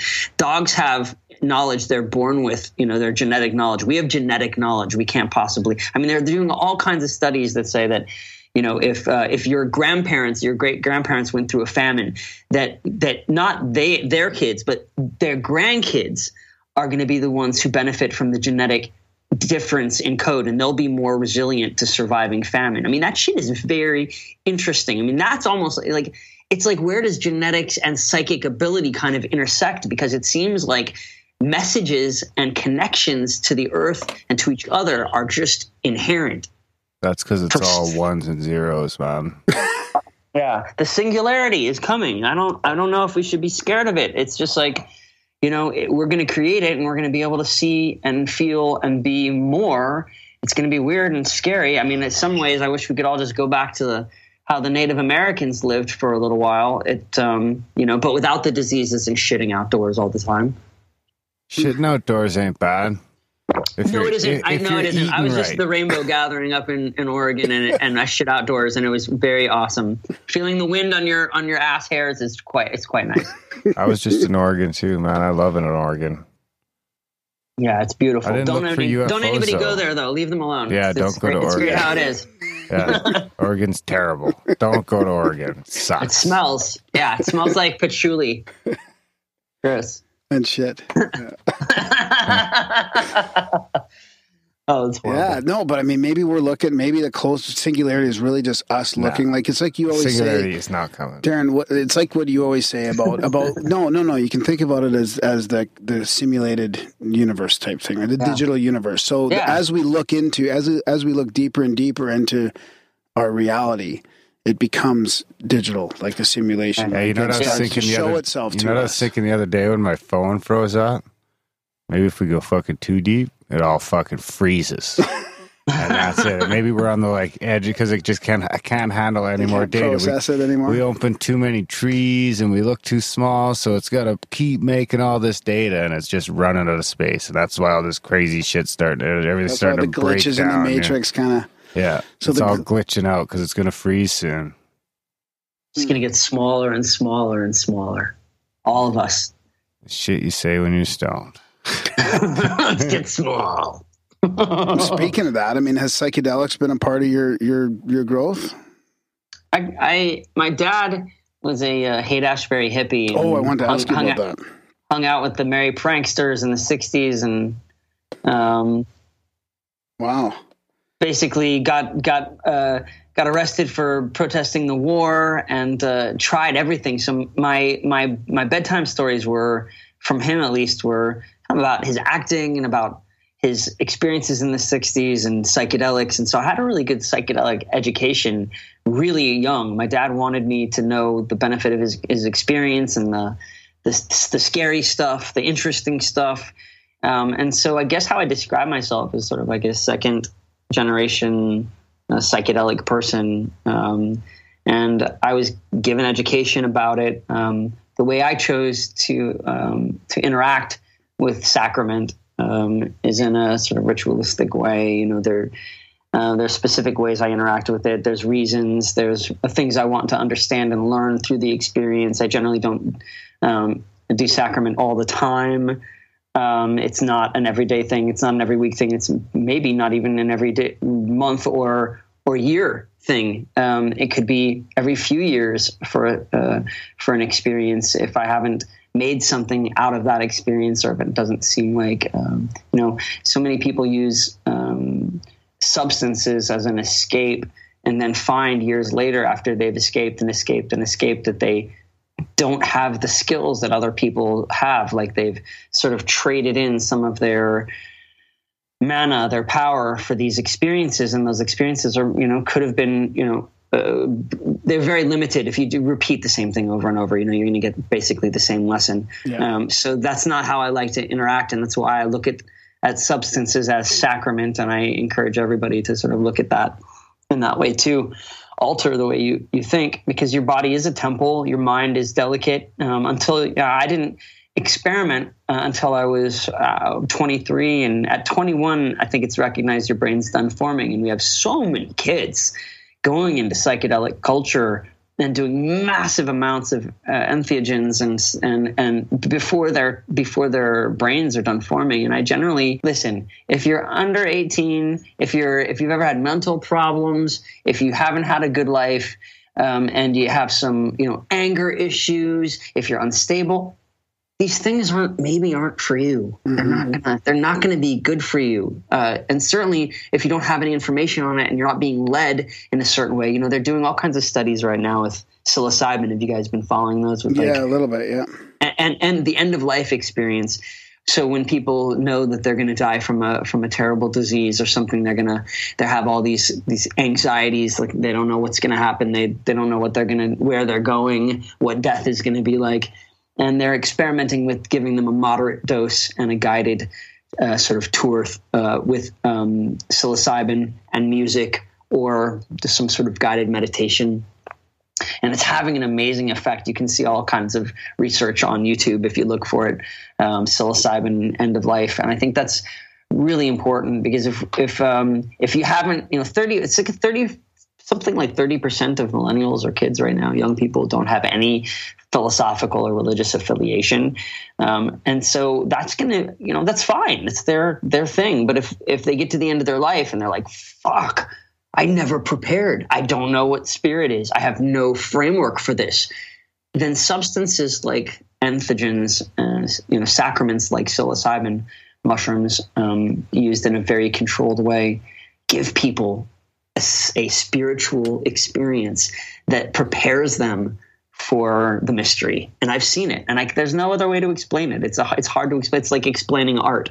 But you'd have to experience it. You have to look into it for yourself and see what people are saying. It's not the scary thing that people say it is. It's not the joke that people say it is. It's actually a doorway to another type of consciousness, possibly another type of world. I mean, when you use psilocybin in a forest setting, there is no question that fairies exist. Fairies exist. So you want to put yourself in a religious situation, or a spiritual situation with this drug, just be careful where you are, who you're with, and what you're programming, because the stuff that you do when you are altered goes into your deep memory, and it could, stay with you for a very long time, for better or for worse. And so the bad trip is just all about, like Leary said, it's set and setting. You got to control things if you're going to reprogram your mind. And I'd like everybody to think about some of these things, even like psychic phenomenon or aliens, it's that stuff reprograms your mind, because the society doesn't want us to think about these things. And so we become altered by these experiences, and you want to be easy on yourself. Don't do too much conspiracy theory. You're going to get tweaked. Take it easy. Don't do too much avatarism. Don't change yourself too much so that you lose sight of all the things that you were too fast. And so everybody's different, but entheogens, definitely caution, interest, fun, examine, experience, learn, but caution. And I think that balance is important. And I think that's what's missing in our society, is in our education as kids, even not religious and not, anything dogmatic, but just that sort of balanced look at spirit and spirituality. And, the people that I meet that are spiritual are usually pretty aware of their defects, and they're very grounded in that way, which you wouldn't expect, but there's an accountability there, it seems, and an awareness around their behaviors and how they affect people. And I don't know, I wish we had learned that, even just basic mindfulness in school, like some basic, watching your breath, watching your mind, just some basic tools as kids and in our culture. Right. I mean, maybe it's happening now, but yeah, it's happening a little bit. I think kids are learning. I try to talk about meditation on my Twitter account. I got a bunch of fans of my different projects that maybe find me because of Charles in Charge. That was on that show when I was a kid in the 80s. Or they find me because of cartoons. But then I'm kind of open with how I live my life. And so I'll say, I meditated today, or I'm spending the day not speaking. I'm going to write things, but I'm not going to speak all day to give myself, a little bit of a break from communicating, and see what that does to my brain. And it's not in a dogmatic, you will do this and this is the effect it will have. And, I'm your guru now. And it's no, I basically just want to I want to entertain people. And I think we all should be sharing, all of us should be sharing our workable technology. That's how we get, that's like if we want to gamify our lives, like what the fuck? Why are we dealing in platitudes all the time with the people that we're around? Like, do you know the cheat codes that your friends know about how they do their life? Have you spoken with them? Have you asked them how they're doing that shit, that magic shit that you don't know how to do? That's darshan. That's like being with your friends, learning a little bit. Like, I learned from Dan, like, once I was like, hey, let's hang out. And he goes, I don't hang out with my friends. And I go, that sucks. That just made me feel horrible. And he goes, no. I like to do projects with my friends. Would you like to do a project with me? And I was like, yeah, I want to talk about the band and go miniature golfing. And he's like, okay, well, that sounds great. That's a meeting and that's an activity. I can do that. And basically, I just wanted to hang out with him. But like, if you transform your relationships into projects, even small ones, something, you do something, then you end up learning more about the person and you get something done and it's exciting and all your deep memory circuits get, lit up. You got dopamine, you got your adrenaline, you got your oxytocin, the trust hormone gets activated, all that great stuff. Like we want to make our own body drugs by having a great life. So we don't have to do these gross drugs like over alcoholing ourselves or over marijuana-ing ourselves or stimulants or even just, too much binge watching of crap. It's like, there's people out in the world that can make your life better and you're not interacting with them. And there's a reason. It's maybe you just, you got nothing to say. Doing a project is a great way to have something to focus on. So you don't have to be so, you know what I mean? Oh, totally. Yeah, that's good. Meaningful, interactions and stuff. A little bit deeper than just, watching the game, and talking about nothing. I mean, hot today. Yeah, how's the weather today? Yeah. I love how you're looking at all this. Like, when did you get so curious? Like, I love how you're looking at all this genetic memory stuff. And I mean, it reminds me of, like, I've been interested in all this sort of like the next level of health and wellness and biohacking. I mean, I heard about this human garage going on in LA and they're doing amazing leading edge work with healing and they're using spiritual energy work with scientific work on fascia and like chiropractic stuff, like all this like science meets spirituality in the healing environment with all these like doctors and athletes and scientists. I mean, there's so much to be interested in now. Human garage. That sounds. No, I haven't heard of that. That sounds amazing. But I want to go submit myself to as many experiments as they offer. Do it, man. They're just ramping up. I mean, and they're talking about this genetic memory, like the stuff you're mentioning about, the famine and getting some traits from your second generation back, your third generation back that help you or hinder you. I mean, there's so many things we don't know about why we are. You want to hear the most intense one that I just heard? And you're going to have to check this. But the most intense one I just heard, and ladies, they'll just have like kind of take a pause for a moment. But like basically all the partners you've ever been with as a woman, if you've ever been with someone and had sex unprotected and gone to full fruition with the dance of love, basically you are then coded with a small amount or an amount of that person's DNA, and the child that you'll have years later will still have some of the genetic material from that first douchebag that you fucked. Don't fuck that first douchebag. Yeah. It's so interesting. Like, and because you always heard the wives' tales of, honey, don't do that or don't do this or be careful with that. And you're like, oh, whatever, I'm just having fun. And you're like, oh no, there's something dogmatic about how you're telling me to behave. I could do whatever I want. And you're like, well, wait a minute, I don't really want you to associate with that. Like, no, it's fine, I'll be fine. And you're like, wow, you're going to carry a piece of that person's genetic material in your offspring. Yeah. And there's also a risk of not being protected all the time because you're sacrificing some sort of healing potential as well if you don't ever get the semen, Right. And I can't remember the science behind that, but there's something pretty serious about wait. Rewind. Take that for the top. That's the alchemical. Speaking of the alchemical elixir, the ultimate. Yes, alchemical exactly. elixir. And if a woman doesn't get to experience that at all, there's a total loss of healing potential there, and you're missing some sort of protein and all kinds of other stuff that. How do I get my protein? That's conjecture. You're the giver of the protein, and you get to die first. you die before her. So you give up all your essential minerals so that she can live on and continue the species. It's very altruistic. So Graham's so much healthier than I am. What? I don't know what you're talking about. So what did you? How did you? I'm just interested in your transformation from this like child famous actor who sort of probably. I mean, I read a little bit about your blogs and stuff like that about falling into a little bit of that trap and consumerism and the whole Hollywood thing, and then your transformation into something a little bit more, spiritual or whatever. That like was there a moment that shifted that, or that you sort of? Yeah, it was an incredible visionary moment. I mean, it was leading up to things. I mean, I think I had prepared myself by sort of cultivating my own.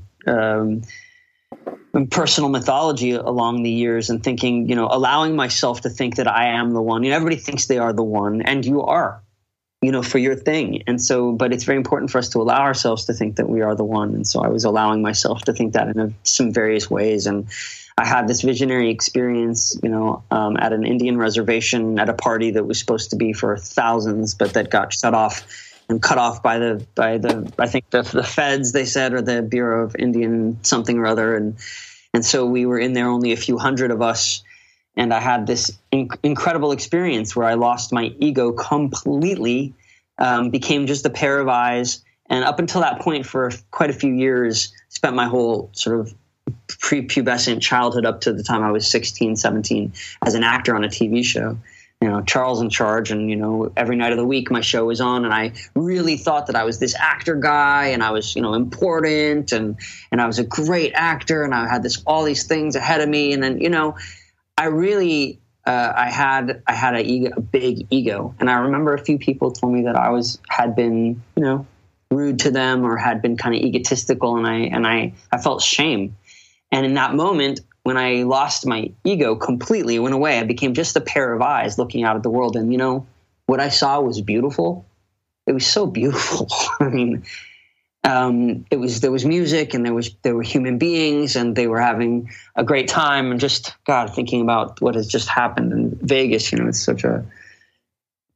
such a tragedy. And also to have people just taken in when they're enjoying and being happy and allowing themselves to be frivolous and have a good time. So, these kinds of events are so important. And I always like to say that if aliens could have the real awesome technology where they could see if people were happy on the earth, and they could see groups of people and how happy they were, they could kind of check out where they wanted to land, They might land with the Raelians because they have I've heard underwear parties, and they make landing strips for them. But then I think they send me emails. It's crazy. I've never been to one of their gigs. But hey, if aliens are going to land and they're sweet, they're nice aliens, and they just want to hang out and figure out what's going on, they're going to go to one of these groups, or they're going to see that rock concerts and concerts where beautiful music is being played. Those are the places where people are the happiest. And those are the people there's the most concentration of joy. So I think there's something in that. There's something in the big art. There's something in the large scale art and the big music and the music and the expression of joy in groups. There's just something to that. Anyway, I went off on a tangent, but what was I? You're talking about you're losing your ego at the Indian reservation. Oh yeah. So I lost my ego. I became a pair of eyes, and when I came to, I think I was inside a space speaker. With a couple very cute girls, and we were all, I think, making out. And I realized that, I had sort of been living in this really tight existence. I had been kind of afraid to be myself, who I felt like I was inside, and the ego was taking over and making me do rude things. And what I really wanted to do was create beautiful things in the world, create art, be a toy designer, create paintings, write things about embodiment of philosophy, the whole thing that I always knew I wanted to do. I was stopped by doing all that because I didn't want to look uncool. Yeah. And all the people around me weren't doing anything like that. They weren't doing anything like that. And so I would have risked doing everything different, and I had to do everything different. And that's why at the end of that experience, I ended up back in Hollywood at my childhood home, standing in a tree, up in a tree in the morning, kind of coming down from this experience and thinking to myself, everything is going to be okay. I love this tree. I've been in it a million times since I was growing up.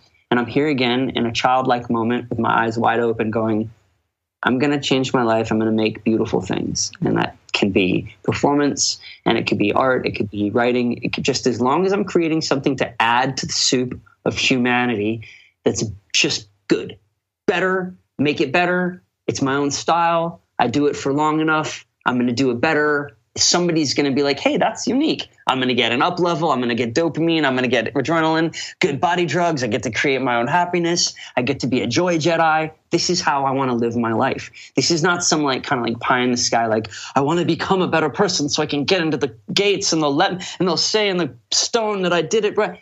I want to have a great time here.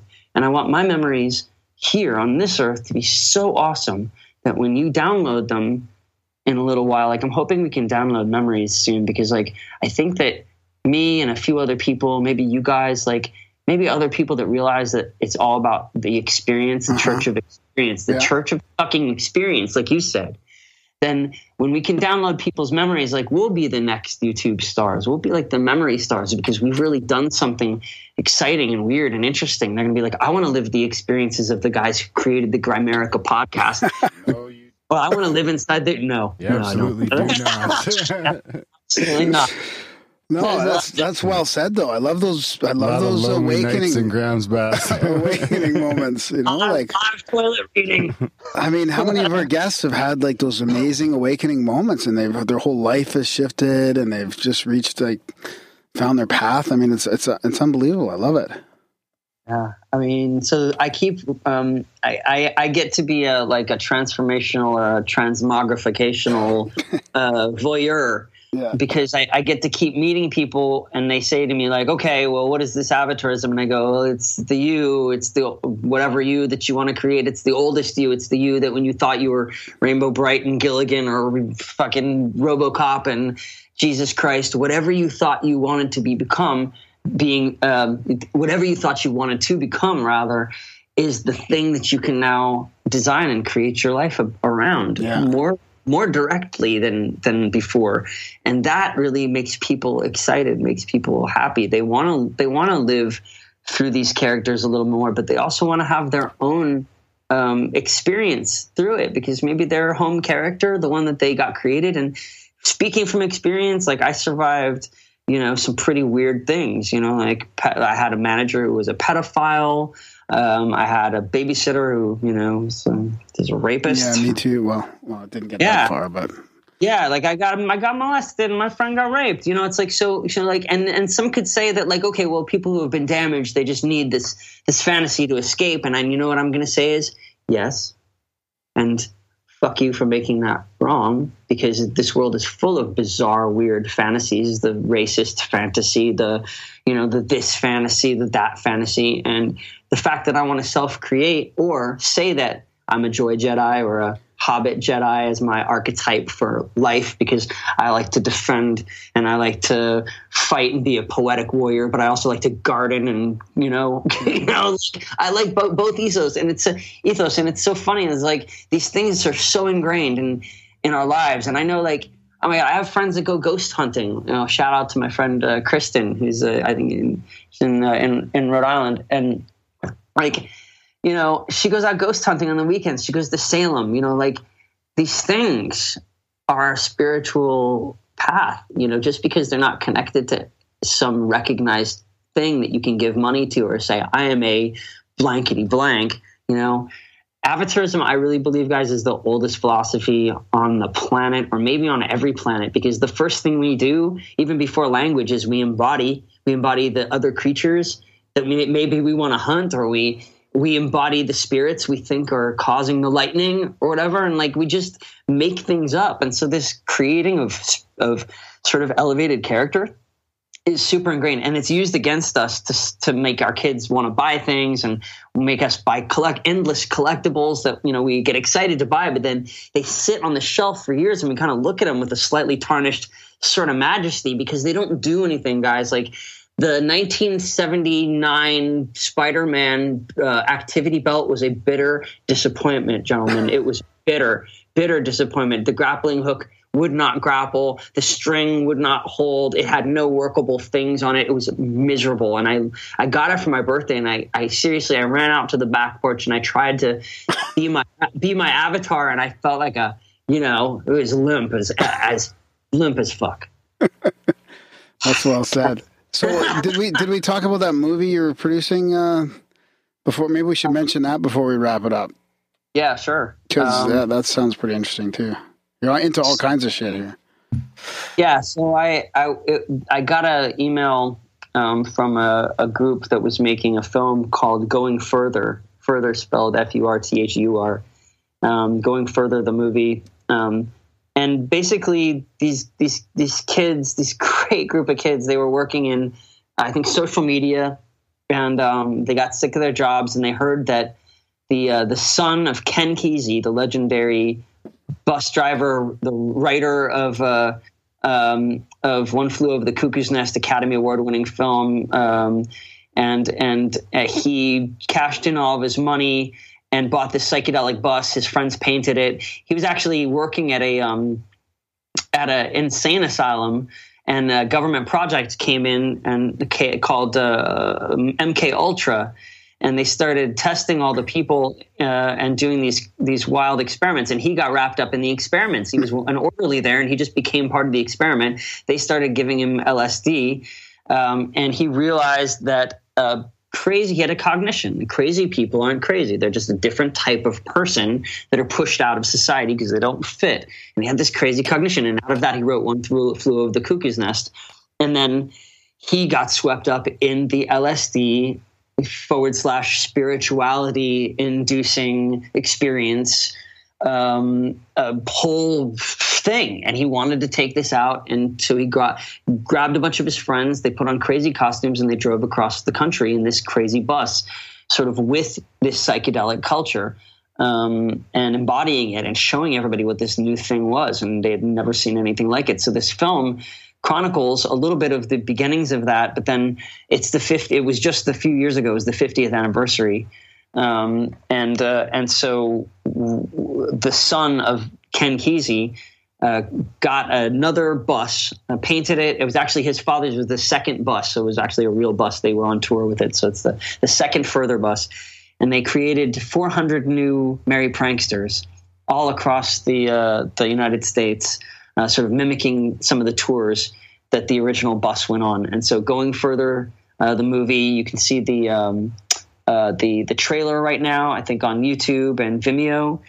And maybe when you guys publish the podcast, I'll give a link to that so people can see it. Right now, they're trying to sell it to Netflix or to Amazon. So if any of you Netflix, Amazon people have an ear to this, we want to sell you this great film about a historical, crazy bus trip that changed the world and changed everybody's minds. And so, the old saying was, are you on the bus? Are you off the bus? The magic bus? The magic bus. Now it's a wagon. It's a little less magical. Yeah, no, they still have the bus. The bus is really beautiful. You get to really experience – the bus is like a character in the film, and you get to see it in 100 different ways, and it's decked out with LEDs now because we got all the technology. Like the old shamans used to say, he's like, if we had the stuff you guys have, hey, we'd use it. Just happens that we only have the drums here in the Amazon. Yeah. But you guys have the big speakers and the lasers. Hell, if we had that, we'd use it. Right on, yeah. Wow, I was one of my most incredible spiritual experiences was with a Bose sound system with ancient instruments. So yeah, that's why not pump it through that system?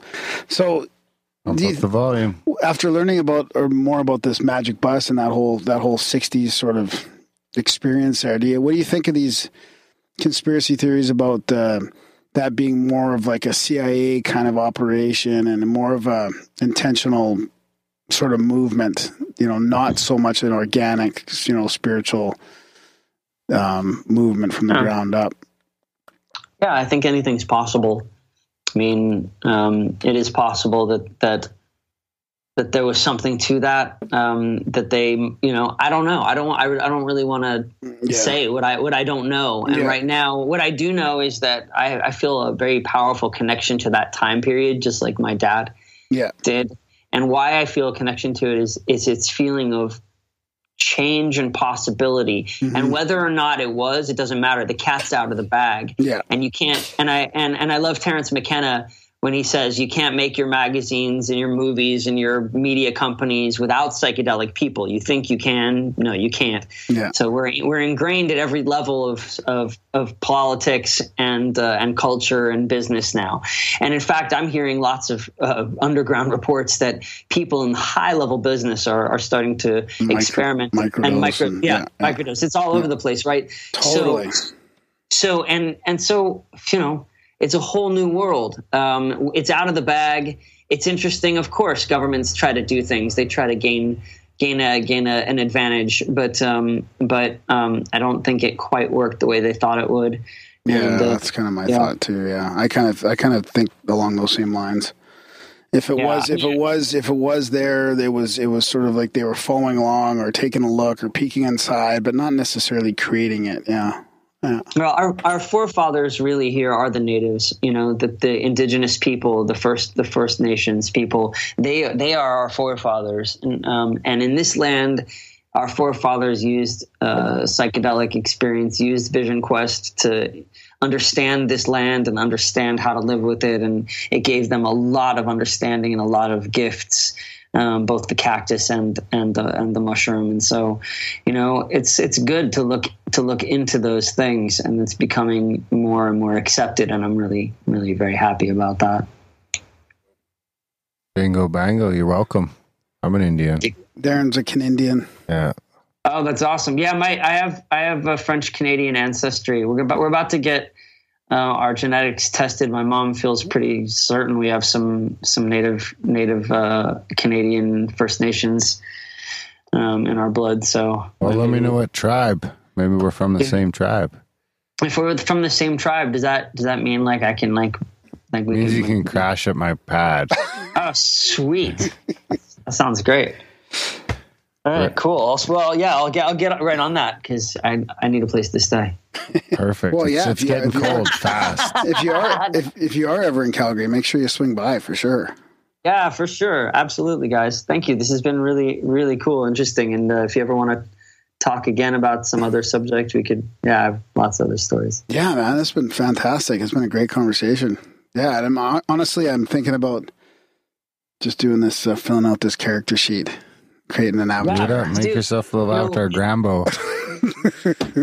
It's my gift to everybody. I'm working on a book called "Alter Yourself: A Guide to Avatarism." Oh, nice! And you can check out my old blog at avatarism.org, and then the actual website, which has some blog materials but has the free PDF. Or you could donate it. You give me a couple bucks if you want to further my work and help me out. That's avatarism.net, and you can also follow me on Twitter at Alex_Polinsky, Polinsky, and I think, is that it? Yeah, I think so, man. That's awesome.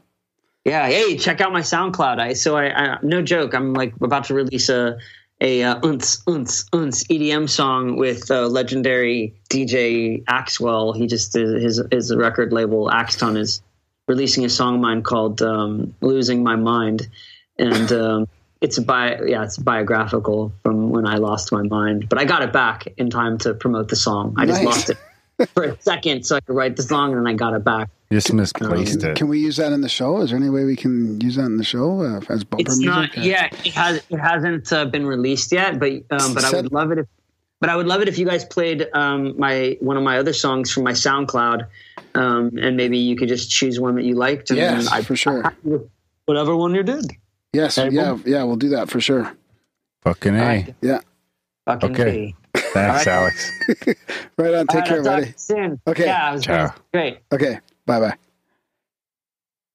That was a chat with the one and only Alexander Polinsky. What do you think, buddy? That was fun. That was awesome. Yeah, that was a fun one.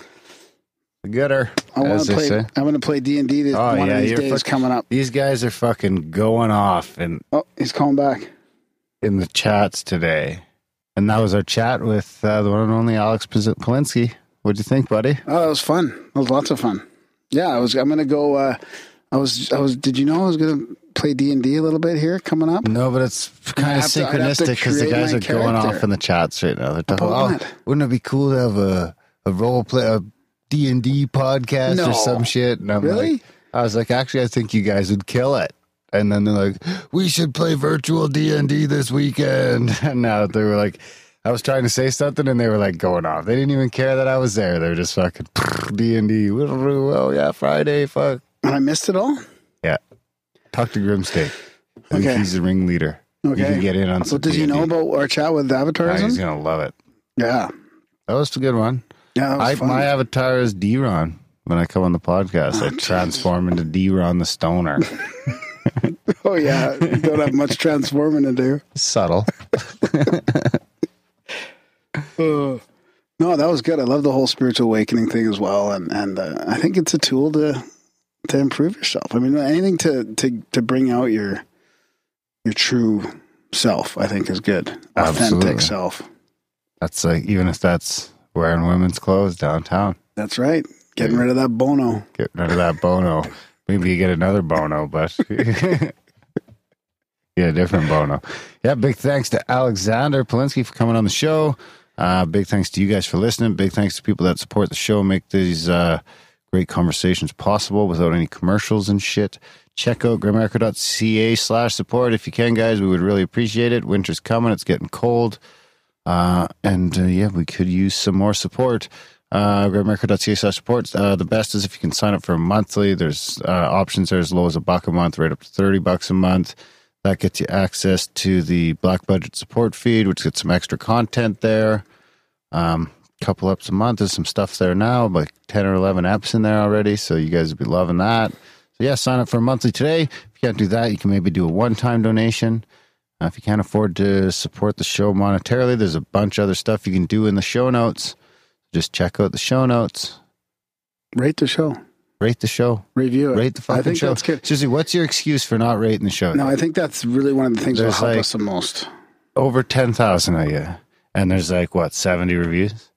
Yeah. It really is pitiful. Don't say that. Well, it is. No, a lot of people that's pretty good. 70 reviews is pretty good, but I mean, it is. That's those tinfoil hat guys are going for 1,000. Yeah, it's because they push it hard. Do they? Well, we should push it. Well, don't make us push it that hard. Just review the fucking show. Do it right now. It'll take 5 minutes. All right, guys. Okay. Thanks for listening. See you next week. My turbo power is depleted. I don't have breath. I can't sing no more.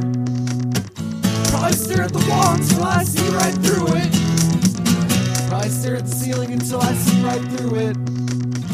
Thousands of feet up, that's you in a jet plane, flying to paradise.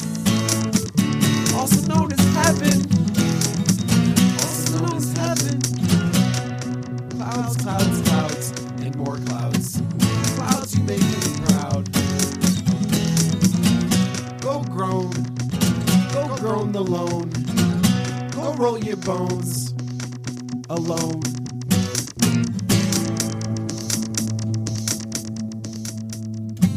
The location is west of the river, and I'm wringing my hands and pacing the floors, listening to Ben Wick's records.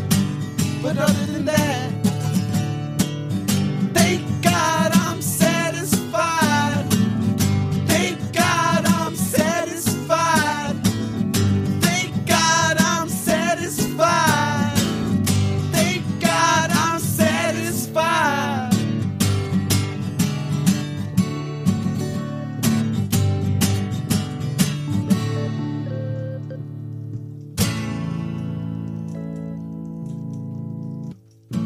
This composition is extremely personal, but I'll never tell you why.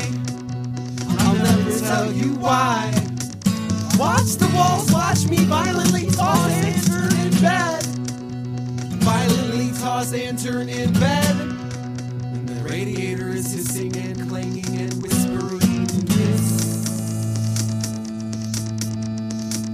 The location is west of the river, and I'm wringing my hands and pacing the floors, listening to their Rojo record.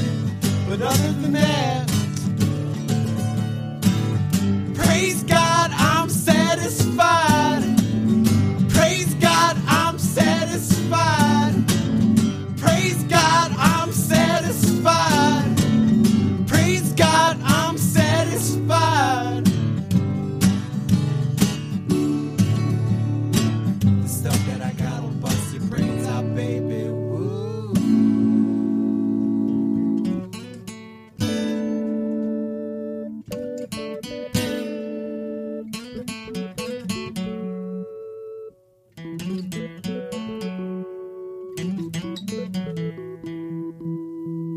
It'll make you lose your mind. It'll make you lose your mind. It'll make you lose your mind. It'll make you lose your mind.